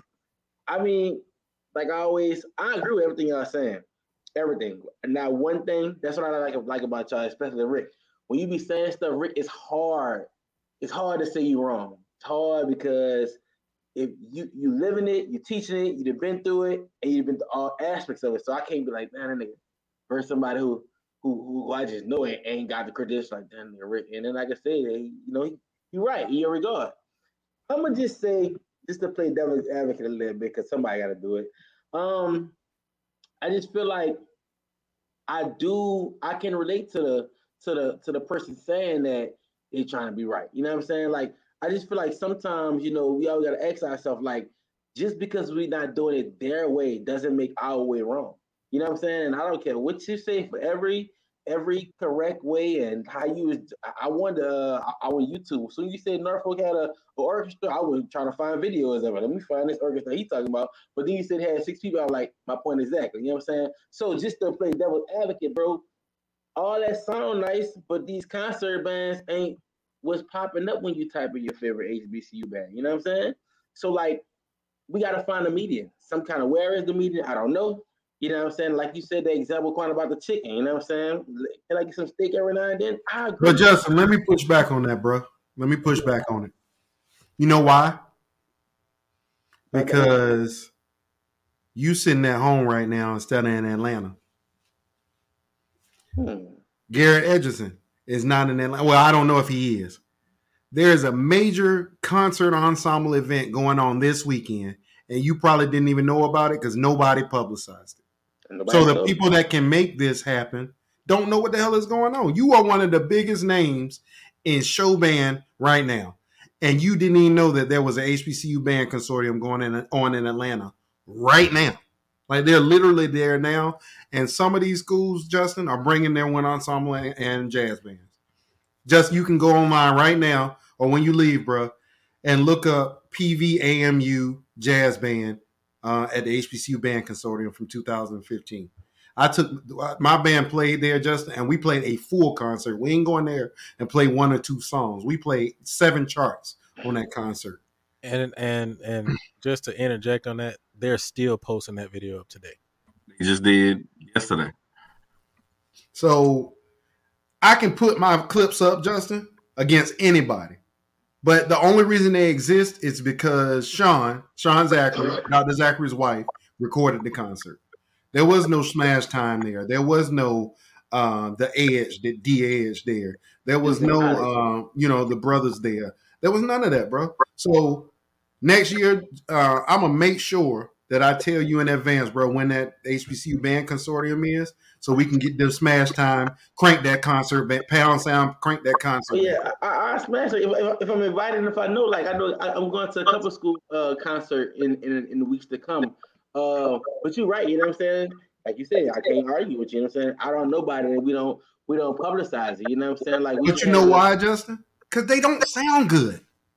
Like, I'm Justin, you know me, bro. You know me. You know how I am. I'm gonna keep it real. I ain't gonna sugarcoat nothing because we didn't had enough of that sugarcoating stuff. That don't fix nothing. Justin, in 2015, that same concert that I was telling you about, and I know he don't mind me saying it, so I'm gonna put it out there. South Carolina State bought their wind ensemble to that exact same event, and it was one of the most god awful wind ensemble concerts I have ever heard in my life. And Hop had just got hired at PV. He's a South Carolina State graduate. And he was absolutely embarrassed. It was awful. They played Sleep by Eric Whitaker. And I swear, it didn't put me to sleep. It gave me nightmares. Because it was so out of tune. And so, Julian, did you stay for that South Carolina State wind ensemble concert? No. Bruh, it was awful. It was awful. Then they came in and they did the HBCU combined concert. And that was okay. It wasn't terrible. It was okay. So at the end of the day, they don't want you there because you tell the truth. You had to, right? Because I ain't never seen you edit no videos that change the sound data and all that. What you hear is what you get. They can't afford to have you there, Justin. They ain't gonna invite you to there. If they were proud of what they were about to take to the consortium, they had you right on the bus with them. They had you on the bus for everything else. They had you eating chicken with the band for everything else. See, that's the problem, bro. We gotta be real. I will just next time I have a concert, I want you to come on up here to Connecticut because I know I can put my money where my mouth is. I live stream every concert I've done. Every last one people can go watch. So they can't afford to have Smash Time there with that real unedited band clip of what you actually sound like, because then they'll be saying the camera line. But I have one question for you, Justin. From your opinion, what's white? I can't. I'm real. I can't even be honest and act like I never was a victim of saying that until I knew better. You know what I'm saying? Because that's why when you said like, yeah, I just said that. Like, okay, that concert stuff. Like it took my high school better to really introduce me and understand what was what, and understand that us playing this stuff, it makes me better. I look at a rap daddy like like that's it. You know what I'm saying? Where's Winter Winds? And I get it. You know what I'm saying? And I do feel like when you get to college, bro, you know what I'm saying? A college is the furthest is the furthest you can go with group marching band, I guess, besides like DCI. You know what I'm saying? Everybody ain't trying to do DCI for a select few people. You know what I'm saying? But somebody can say that, you know, well, for a new school, I don't want to call it new schools. A school that they don't really care about concert bands. A lot of schools don't care about concert bands. Obviously, you can tell. What does that matter to us if the kids we getting is marching band and marching band is our selling point? So to answer that, big bro, it's like, but that's the problem. It's like as adults. So I got two sons. If I don't teach them better, then they're going to repeat the same mistakes that I did. That's what's going on with some of these bands, bro. Like we're not recruiting these kids, and once they get there, say, all right, man, you're an outstanding euphonium player. You're not a music major, but I'm giving you this money. So guess what? It's a job. I need to see you, bro, at concert band. And it ain't no, well, I can't go. Well, your scholarship gone then. Like, and this is why you're doing this. And specifically for the music majors, your cup of tea your palate, your cuisine has to be balanced. The problem is, well, you got a lot of people that sick because we just want to eat the fatty food. But if you throw some vegetables, Brussels sprouts up in that thing, you have a well-balanced, program. The problem is these programs are not well-balanced, bro. And it's not about being a music major. It's about having the well-balanced, because I have a student. She says, Mr. Mitchell, I'm not going to be in a marching band. I just want to be in a concert band. So there should be an area and space just for her. Outstanding clarinet player and saxophone. But she don't want to do marching band. She was like, I just like to sit and listen to and play. That's her. You got some kids that just like they would just want to do jazz band. What are those avenues for them? But I feel like in the Black culture, we just be like band, marching band, when everybody's not a band head. And on top of that, bro, these people that you talking about, Justin, aren't thinking about band into the future. They're only thinking about the right now, right? Quan brought up an awesome point, and I didn't want to cut him off, so I'll jump in at the end here. HBCUs, without a doubt, and listen to me, y'all, I've taught at both levels, so I can say this with absolute confidence. The best euphonium players in the country go to HBCUs. I brought one of my arrangements, Justin, to my school now, and the euphonium players were looking at me like, it's too high. What are all them notes? And it's something that the HBCUs will look at and be like, man, whoa, that's easy work. That's light work. You know what I'm saying? So why aren't these HBCU schools setting these people up saying, okay, there are limited euphonium jobs out there, period. These military bands should be dominated by HBCU band euphonium players. But we don't give them that progression, right? To think past blowing that hole against Jackson or whoever. We think only in the moment, not I didn't bring Daryl here just for the marching band. I brought Daryl here because I want Daryl to be able to make a living once he leaves college, even if he's a music major. Obviously, everybody's not a music major, right? But at the end of the day, that's your job as a band director, not just blowing that hole. It's providing an experience for young people that sets up their future. It's about them, not you. So you have to make the tough decisions sometimes. Go ahead, bro. What if one can say, bro, back to this, one can say, okay, everybody in the band ain't music majors, so if I'm just using the band to get me out the hood, to get a degree to be a better person, cool. My band director technically did their job. It ain't that many band director jobs out there either. It ain't how many. That's not true. That's not true, and that's completely exactly true. That's exactly what I was saying earlier. Go ahead, bro. I don't want to cut you off, but I'll jump in now. I would say it ain't that many band director jobs out there either. So let's use the South, for example, Louisiana, right? Okay, you got 20 music majors in the band. Let's say 20 out of 100 something. All of them graduate the same year, right? Of the 20, 10 of them, they won't be high school band directors. You know what I'm saying? High school band directors, job sold up. You don't want to do middle school. You know how it is, people do fucking middle school band because you ain't got to teach. Where do they go from there? You know what I'm saying? Quan, don't say nothing. Hey, listen. Because you know you're proving my point, right? You really are. You're truly proving. Listen, I want insight. Yeah, me provide your insight on it. Go ahead. I'm gonna say this. Quan is gonna go a different direction because I know the direction he's gonna go. Rick might go a different direction. I'm gonna say this. Half of the problem too is, and I think it's kind of along the lines of what Rick always says. Your band is only as good as your director, right? So if you go back to those 20 people that you referred to, right? Most of those, out of the 20 people, if they were getting was marching band, first of all, they also weren't taught that 9 times out of 10, when you go to college and you come out, you more than likely are not going to get a high school band. And if you are, it's going to be the epitome of, I got to grow that, right? But the other half of that is most people only want to stay where they know they can only teach that one thing. So that goes back to what you said. There's not a lot of jobs. No, there are a lot of jobs out there. But the problem is there's a lot of jobs for people who can teach. If all you know is blow that hole, then yes, your options are limited. And 9 times out of 10, you're going to get an elementary school or a middle school that you quote unquote don't want. That Quan was going to say something about in a second because he was ready to fire off after you said that.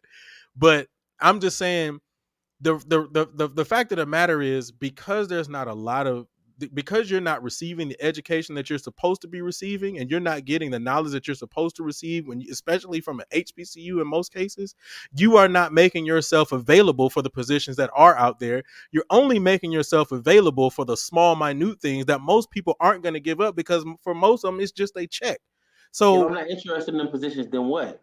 Yeah, after you say there's a lot of all y'all flip when they say there's a lot of jobs. What if I'm not? I went to school because I wanted to be a high school band director, and that's the only reason I wanted to be a music major. Everybody music passion on stretches for the jobs. You know what I'm saying? So all these jobs I'm talking about, what are some of them that I might not want? Let me say this real quick, and then I'm gonna let Quan go. All right, let me tell you my story. I didn't give a damn about band. When I was in middle school, I didn't give a damn about band. When I went to high school, and I went to one of the premier high schools for band in the state of Texas during my time. Now I don't know what it is now, but and that's no slight against anybody. I'm just saying that's what I did. Quan, mute your mic, bro. But what to do? Oh, but even still, I was watching Jackson and I was watching Southern when I was in school. When I came out, I didn't give a damn about no wind ensemble. I appreciated for wind ensemble for what it was. I did. But I just wanted to go and crank up at Norfolk State, which is what I did. But it wasn't until I met people like Rick, who was involved with drum corps, which is something I found interesting when I was in high school. And I started hanging around him. And I started learning a lot more things. And I started being a lot more involved. And then when I actually stepped out and I started gigging, and I realized, oh, shit, I need more than just this marching band shit under my belt. And then I actually got thrown in a position where I was teaching middle school and high school, and the person who was around me was a classical trumpet player and a classical jazz, and not a classical jazz player, and a jazz player.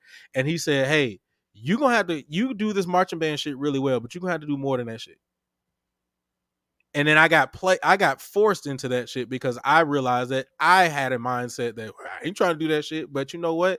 At the end of the day, I ended up having to understand that I needed to get that knowledge because I needed to make myself more marketable. Because I'm not going to get that huge school that I always think about or that I always wanted when I came out of high school. It's very rare that our people come out of HBCUs and get that top tier program that they want where they can just crank up and blow that hoe. And unfortunately, that's why you have a lot of middle school marching bands. Because a lot of people came out and say, well, shit, I ain't trying to do that. And then when they don't get the job they want, what ends up happening is they try to create a middle school marching band when them kids should be sitting down trying to understand how to truly approach their instrument and create a great sound and getting the true pedagogy. I think at the end of the day, we think too small. I think that's what it is, Just. I really do, bro. I think that we have such a small perception of what music is because our experiences are small that I think that we close ourselves off from many opportunities.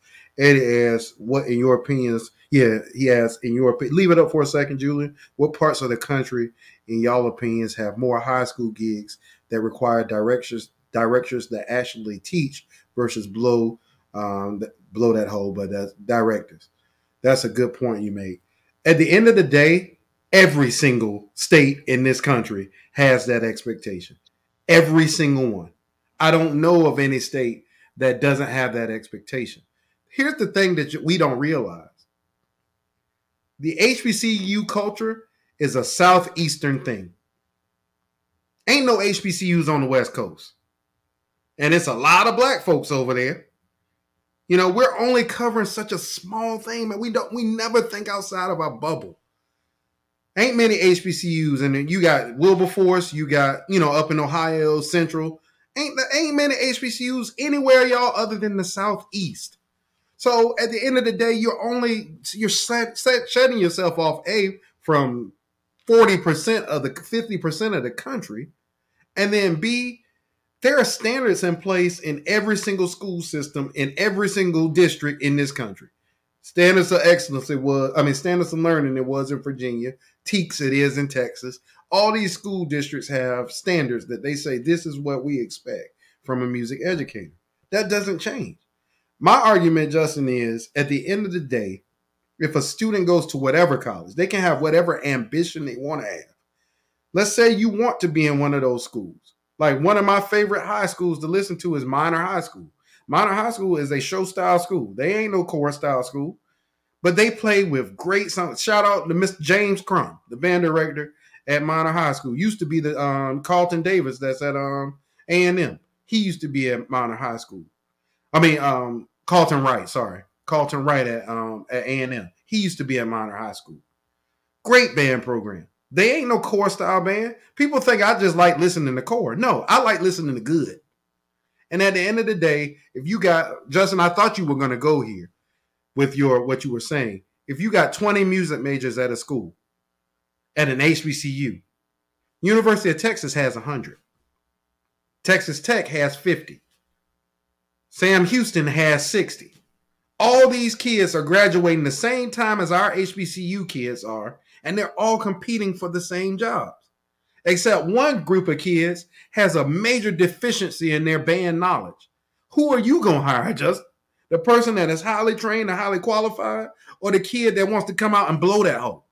That's my argument, bro. We can sit up here, we can love HBCU band culture all we want.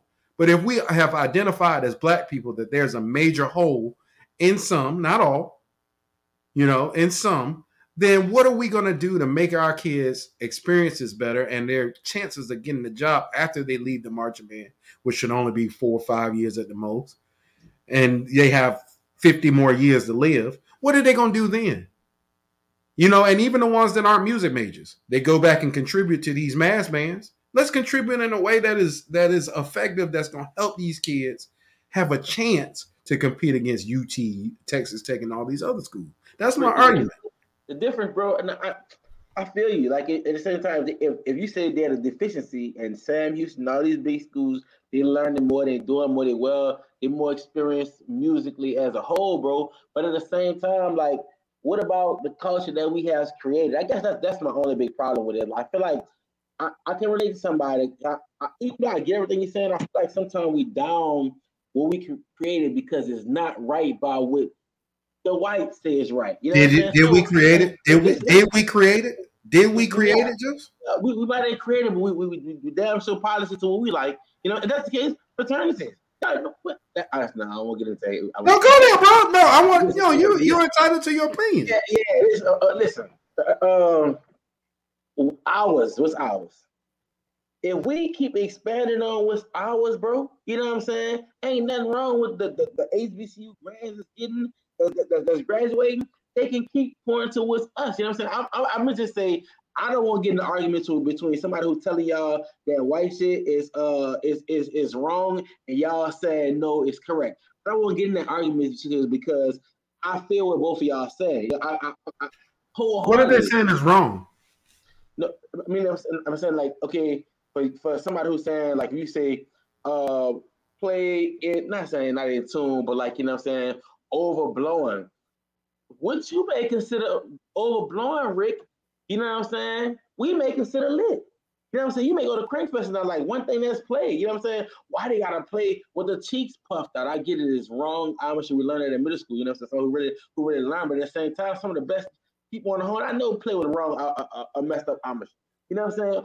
Puffing their cheeks out. I get it, it's wrong, but that's what we do. Let me put a thumbnail of a YouTube video of Southern baritone section like a fish, and let me put FAMU a Piccolo player playing like this. You want to know which one go get the most clicks? You know what I'm saying? Which one look more lit? I'm just saying we don't have to bash or like really come hard down on our culture to tell us that it's right. Versus we can't, as a culture, can't take constructive criticism. So it's like we come in a stalemate. You know what I'm saying? You feel me? So I get what y'all saying. I don't want to think, but at the same time, I do kind of. If I'm picking niggas out. You know what I'm saying? Because that's what I like, and that's I get 150 people in the band, 250 people in the band playing like I play. Can y'all do it? You know what I'm saying? Know what y'all do over there? You know what I'm saying? So how we have to find I always say this. We have to find a medium. What you got to say, Quan? So the school internet is intermittent. So one thing, like initially, like we had said about those jobs. So from personal experience, this is once you graduate from an HBCU, this is what you face, real talk. And if I'm wrong, Luke or Rick, you chime in, or anybody that was music majors and band directors chime in. First of all, you're gonna receive racism out the ass, bro. Like straight up. It's gonna be blatant in your face. Racism. They're gonna look, real talk, at your transcript. They're gonna see where you come from. And then they're gonna look at the the reputation of that particular music. I'm pretty sure he was going to say music school. He was there too. Hey, that shit trash. Your internet trash, Quan. Hey, but Justin, for real though, on a serious note though, bro, like the one thing I will say about you is you make legitimate arguments for the other side. And a lot of what you just said, I agree. It changed my perception a little. I think that the issue I have though is that there are some things, while we can say they're for the culture, that can't be argued as right or wrong, right? And I always say that. Like for instance, you said you brought up overblowing, right? The reason why that argument is a little invalid to me is because they don't do it everywhere. You don't hear them overblowing in those wind ensemble clips that they putting up. So they know that there's a way to play the instrument, and then there's the culture. There's two separate ways that people do it. So while I agree with your assessment in a couple of places, I think you made some really convincing arguments. But from that standpoint, if they knew it wasn't wrong, they wouldn't do it one place and not the other. But go ahead, Quan. Yeah, I want Quan to finish his thought. My bad, y'all. So I'm on my phone now. Can y'all hear me? Mm-hmm. All right, cool. So you're going to receive racism, and honestly, pending the reputation of that music department, not School of Music, you're going to face that, bro, straight up. Again, I've had interviews, bro, as a certified teacher with a master's degree. They literally was like, say, bro, like the school is either y'all or TSU. And that's not an indictment on either department, but that's what they hear. So that's number one. So the high schools that have the structure, that have the budget, that has the administration support, most of us won't even get those jobs, because if that's a core school, 9 out of 10, if you don't have core experience, they're not going to pick you. So that's number one of what you're going to face. The point that I had picked my head up on, you said middle school. Middle school, you teach the most. Middle schools, you teach the most. If you can't teach a kid how to either establish the embouchure, and honestly, from more and more research, we see that it's certain ways to establish your embouchure, but it's what's best pending that child's teeth or that child's, dip in the lip or whatever the case may be, so that they can establish the embouchure and aperture and so forth and so on. But a good sound is a good sound. I have a student, she has an off, her embouchure is off, a trumpet player, but she plays in tune. So I'm not going to force her to be like, nah, you got to hit that thing on the center. That's one. So a lot of the problems, bottom line of what we're facing is, the reality is, due to the color of our skin, we are looked at a certain way. There's jobs available, but you got people that see in this state of Texas, University of Houston, Texas A&M, UNT, Texas Tech, even Texas Women, Texas A&M Commerce, with established programs that these people gonna be, SFA, SMU. Yeah, they gonna grab you first. They gonna grab them first. And I'm just being honest. And most of the high schools, and I'm only speaking for Texas again. Most of the schools that you're gonna get that has our culture, they had a revolving door for about 10 years, because they don't have no appreciation for fine arts. And what they're gonna do is they're gonna tell you, build this program. Well, what's my assistant? You're the assistant. Can I have another band director? No, until you get your numbers up. That's how they treat us. So if we're not having those real genuine conversations with our music majors at the HBCUs, we've already failed them. And I think that's what I'm saying. That's what Rick is saying, and everybody is saying, bro. It's like, there's a grave reality, bro, of what we face once you walk across that stage, because you thinking, man, I'm gonna get my band, I'm gonna just do this. It's so much administration work with this that you have students don't even know how to be administrators from the band perspective, bro. It's just honestly, bro, 85% of being a band director is an admin work. The other aspect is preparation. But if you don't know how to prepare a score, even if it's a rap daddy, if you don't know how to prepare that score to teach those kids that, then you're wrong too. Like we're failing our kids because they're looking at that head band director who's been practicing this craft for 10, 20 years, 30 years, and think, I'm going to just get out and do that same thing.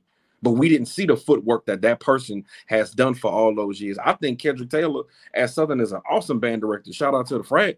Real talk. But I don't know that man's, regimen or struggles that he had to become the person who he is now. Many of these people think, I'm going to graduate and just build a band like Southern, build a band like Jackson State. You don't know the struggle of them people. And you think, I'm going to just get on this podium and tell you blow that hoe. Or because I can arrange this, I'm just going to be cold. Nah, bro. And I think we get frustrated because we've been through it and we're going through it. We're endeavoring through it. I think that's the difference, bro. 2 questions. One for you, one for Rick. Okay. You find a question, bro, because we gotta get ready to wrap up. But you got it. Yeah, what's one more important? Okay, I'm gonna go Rick. Damn. Rick, how big is the DCI band culture? Because I already see too many good legit videos out on YouTube. I probably would like to shoot one. You know what I'm saying? Of a group to make that motherfucker slap. Make like first I'm known as. How big is the culture versus HBCU band culture? So how big is it? I think it's probably about half the size of HBCU band culture. When you go to Honda Battle of the Bands is wrapped all around, like people all around the stadium. DCI brings on average to finals about 20, 25, 30,000 people. So it's not a full NFL stadium. It's about half of it. When you count in alumni and just fans of it, yeah, I'll probably say it's about half the size of HBCU band culture. But I think that if you ain't finding no clips, man, you ain't looking hard enough because it's a lot of clips. Maybe I don't know who to type in to get a good show. But you gotta know like specifics. If you just type in DCI, it's just gonna bring up shows, right? But if you type in like the individual group, like it's plenty of Blue Devils group videos, Crown, all the bigger groups. You can find that stuff no problem. You know, like here's another example I was talking about. Me having to put my money where my mouth is. I just got appointed as a caption head of a DCI group this year. So my group's going to have to go out there and deliver. The group I'm teaching on has only made finals twice. So I got a job to not only bring those guys up, you know, but also maintain where at least we've been. So here's another example for all these critics and detractors. Let's see what we do. You know, do we sound good? I guarantee you we will. But at the end of the day, Justin, to answer your question, bro, it's not nearly as big as the HBCU band community. All right, Justin, man, I appreciate you, bro. You always give us some great convo, bro. So I appreciate you, man. I appreciate the support, and your joint should be in the mail. Should be in the mail. So let me know when you get it. All right, bro. You got them the right size? Because I got the wrong size. He got something different than you did. Oh, okay. Yeah, it was the material in which you got.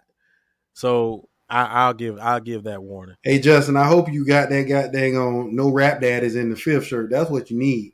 No, he got the Rude Daddy. Oh, the Rude. And then before we go to, can we talk about? No, you got the tune. Yeah, you're right. And then can we talk about what Maya was eating was better than what, because she had the steak knife daddy. Can we all put that out there? Well, she cut the camera off. When she came back, she wiped them out and had the steak knife daddy up. Look, the conversation between me and Maya was hilarious because she was in there going in. And I had to tell her, like, hey man, cut your camera. She didn't even pay attention to the private chat. I had to text her to let her know. Because she think whatever answer the question. That's a good question. No, there aren't. There used to be, and just like you always say, Justin, they went away. You know, there used to be one called the CMC Warriors. That was the biggest one. They were out in New York. There are a few, but they are very small. There's one called the Spirit of Newark, out of Newark, New Jersey, and then there's another one from New York. That's something that we were working on, though. A couple of friends and I were talking about doing that a couple of years ago. So it may be in the work, man. But the thing about DCI is what I was saying about marching band. DCI is about money, bro. If you ain't got no money, you ain't starting no drum corps. It costs on average, Justin, $2 million a year, and it's probably more now to run a drum corps. So if somebody want to give us $2 million, we can start a corps. But all these bigger corps already are been established. So it's going to be hard to get people that look like us in there. And then it's already hard enough because to march drum corps costs on average over $4,000. So a lot of them starting, a lot of them fold. All right, so I'm gone, man. All right, bro. Yeah, man. Man, you had the steak daddy. Indeed. Somebody said something about a steak, and I was like, "Oh shit! I got a fat, juicy ass." Hey, I saw that snake. I saw that grease on your mouth, and I saw that steak knife daddy. I was like, "Hey, she about to go in." That camera went on quick, bitch. She was camera off. Oh man, this has been an amazing show, man. I appreciate everybody who's joined us. Let's get ready to get out of here. But before we get out of here, you know, I always got to do it every single time. If you haven't done so already, go ahead and stop by the store. We got some new merch that is up in the store, and I want to make sure I let you guys see what it's talking about before we get out of here. So this new merch that's up in the store. Boom. My bad. I ain't mean to do you like that, man. My fault.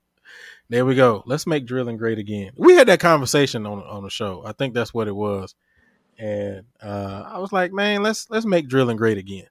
All right. So we can pick your Make Drilling Great Again shirt up. There's also, let me go back in here and get the new one as well. Where is it? My bad. Takes a little while. Also, get your Rap Daddies in the 5th if you don't got that one. There we go. Straight out of tune. Okay. So you can also get that one when I got the little tuner equipped down there at the bottom just to make sure you are in tune. There we go. Straight Now, out what of tune. colors does it come in? Straight out Hey, of tune. Scarfinger. If Scarfinger is still watching, I got That's you. what I'm saying because Boom. There we go. Shit. I made sure I got Scarfinger straight. As a matter of fact, bro, the one that you were talking about is also in that color. I made sure I got you straight in that color as well. So you can stop. You can stop by the store, man. I'm gonna put the He got the Texas Southern colors. He said he wanted some. He He said said he he wanted wanted Texas Texas Southern. Southern, and he wanted what he say? I think it was Southern or Texas Southern and State? Southern. Hold on, Yeah, let me see. Southern colors. I know that. Y'all are terrible. I did. Hey, Scarfinger asked for it, all right? Because originally I was just gonna hit the black one, the black daddy and the white daddy. But when he asked for it, I said, "Hey, man, let me go ahead and take care of my man." So Wait, I'm sorry. Is that an actual tuner? it is a tuner down there at the bottom. So- Now. So I'm just letting everybody out there know you can go ahead and stop by the store and pick up your new merch. You can pick up your old merch. And just remember, we are still in the month of March. So if you want 15% off your purchase, just go in. And when you go to pay, you type in Luke BD for 15% off your purchase. You can go and pick up that merchandise as well as all of the other merch that we have within the store. Rick is weak right now. Oh my gosh. But it's out there. So go ahead and purchase it. Don't hold back. Just go to the store, click on the link. Oh my God. Oh my God. Go in there, click in the link, man, and go ahead and pick up your merch, man. All of it is in there for you, man. All right, man. Let's get ready to go ahead and wrap this up. So let's start to my left. Rick, any final thoughts, anything you got for the culture?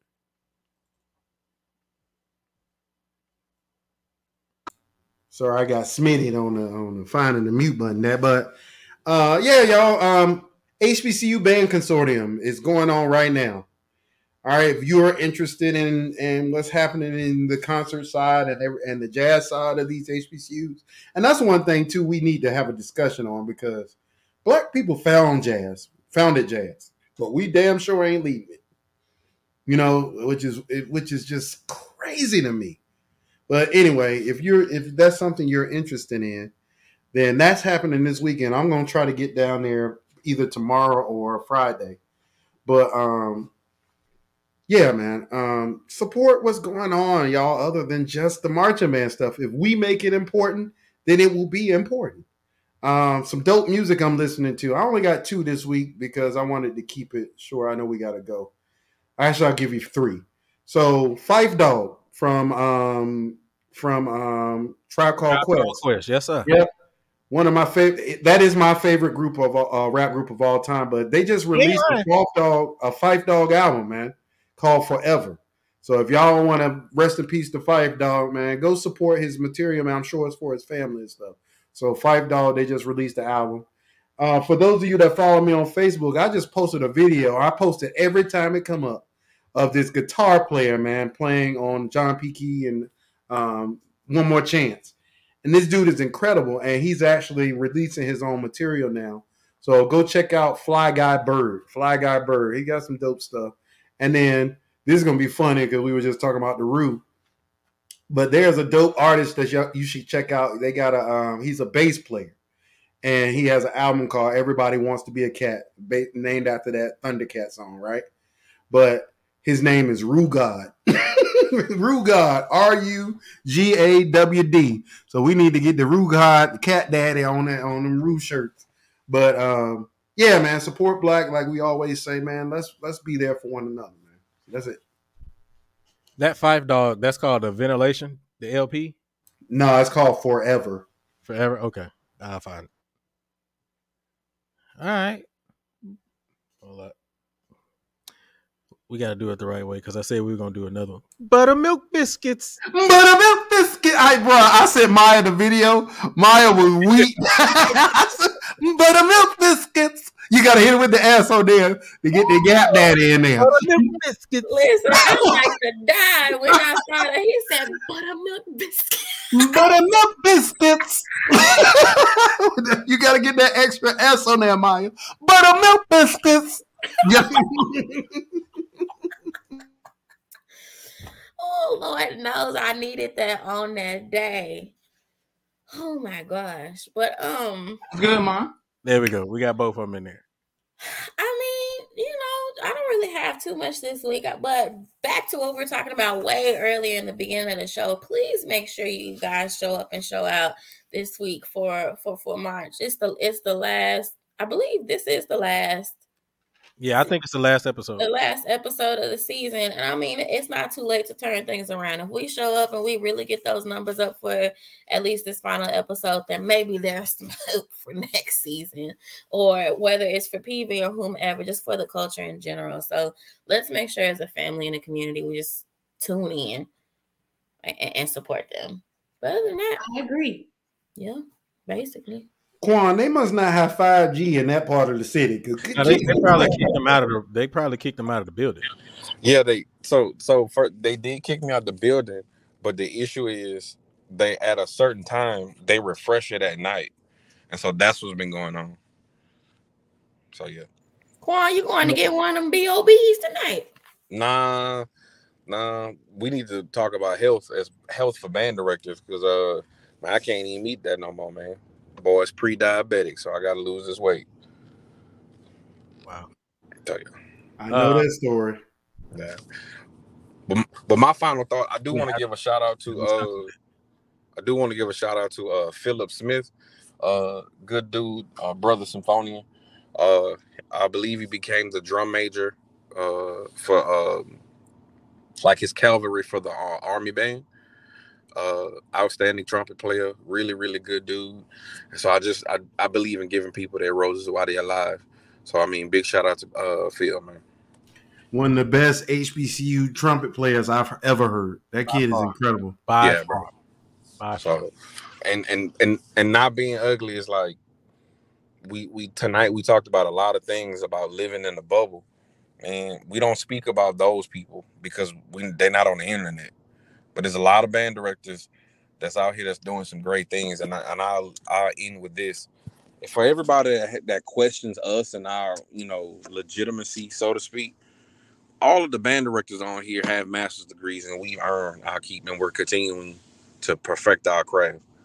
So like, your opinion may differ, but don't question us, bro. Not like that, fam. It's certain people that I just admire and respect, and everybody on this show, that's family. I admire and I respect their opinions. Shout out to Crystal too for her show, for what she's doing.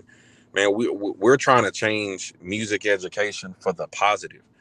And some of us, bro, we just want to stick to this closed-minded BS. So let's do better as a culture.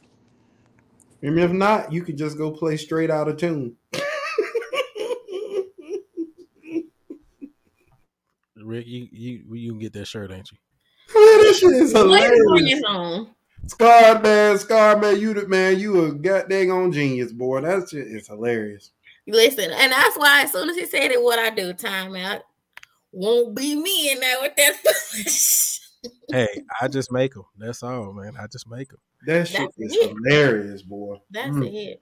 Speaking of Crystal, she's put something in the comment section last week that did not get enough traction for me. She put what was it? I think it was Crank That Drop Spin, because we was talking about auxiliaries. Oh yeah, she did. Put that on the well, shirt. we already got the Crank That. We already got the Crank That copyrighted. We got the Crank That Wind Ensemble, and we got the Crank That Drop Spin. Let's go.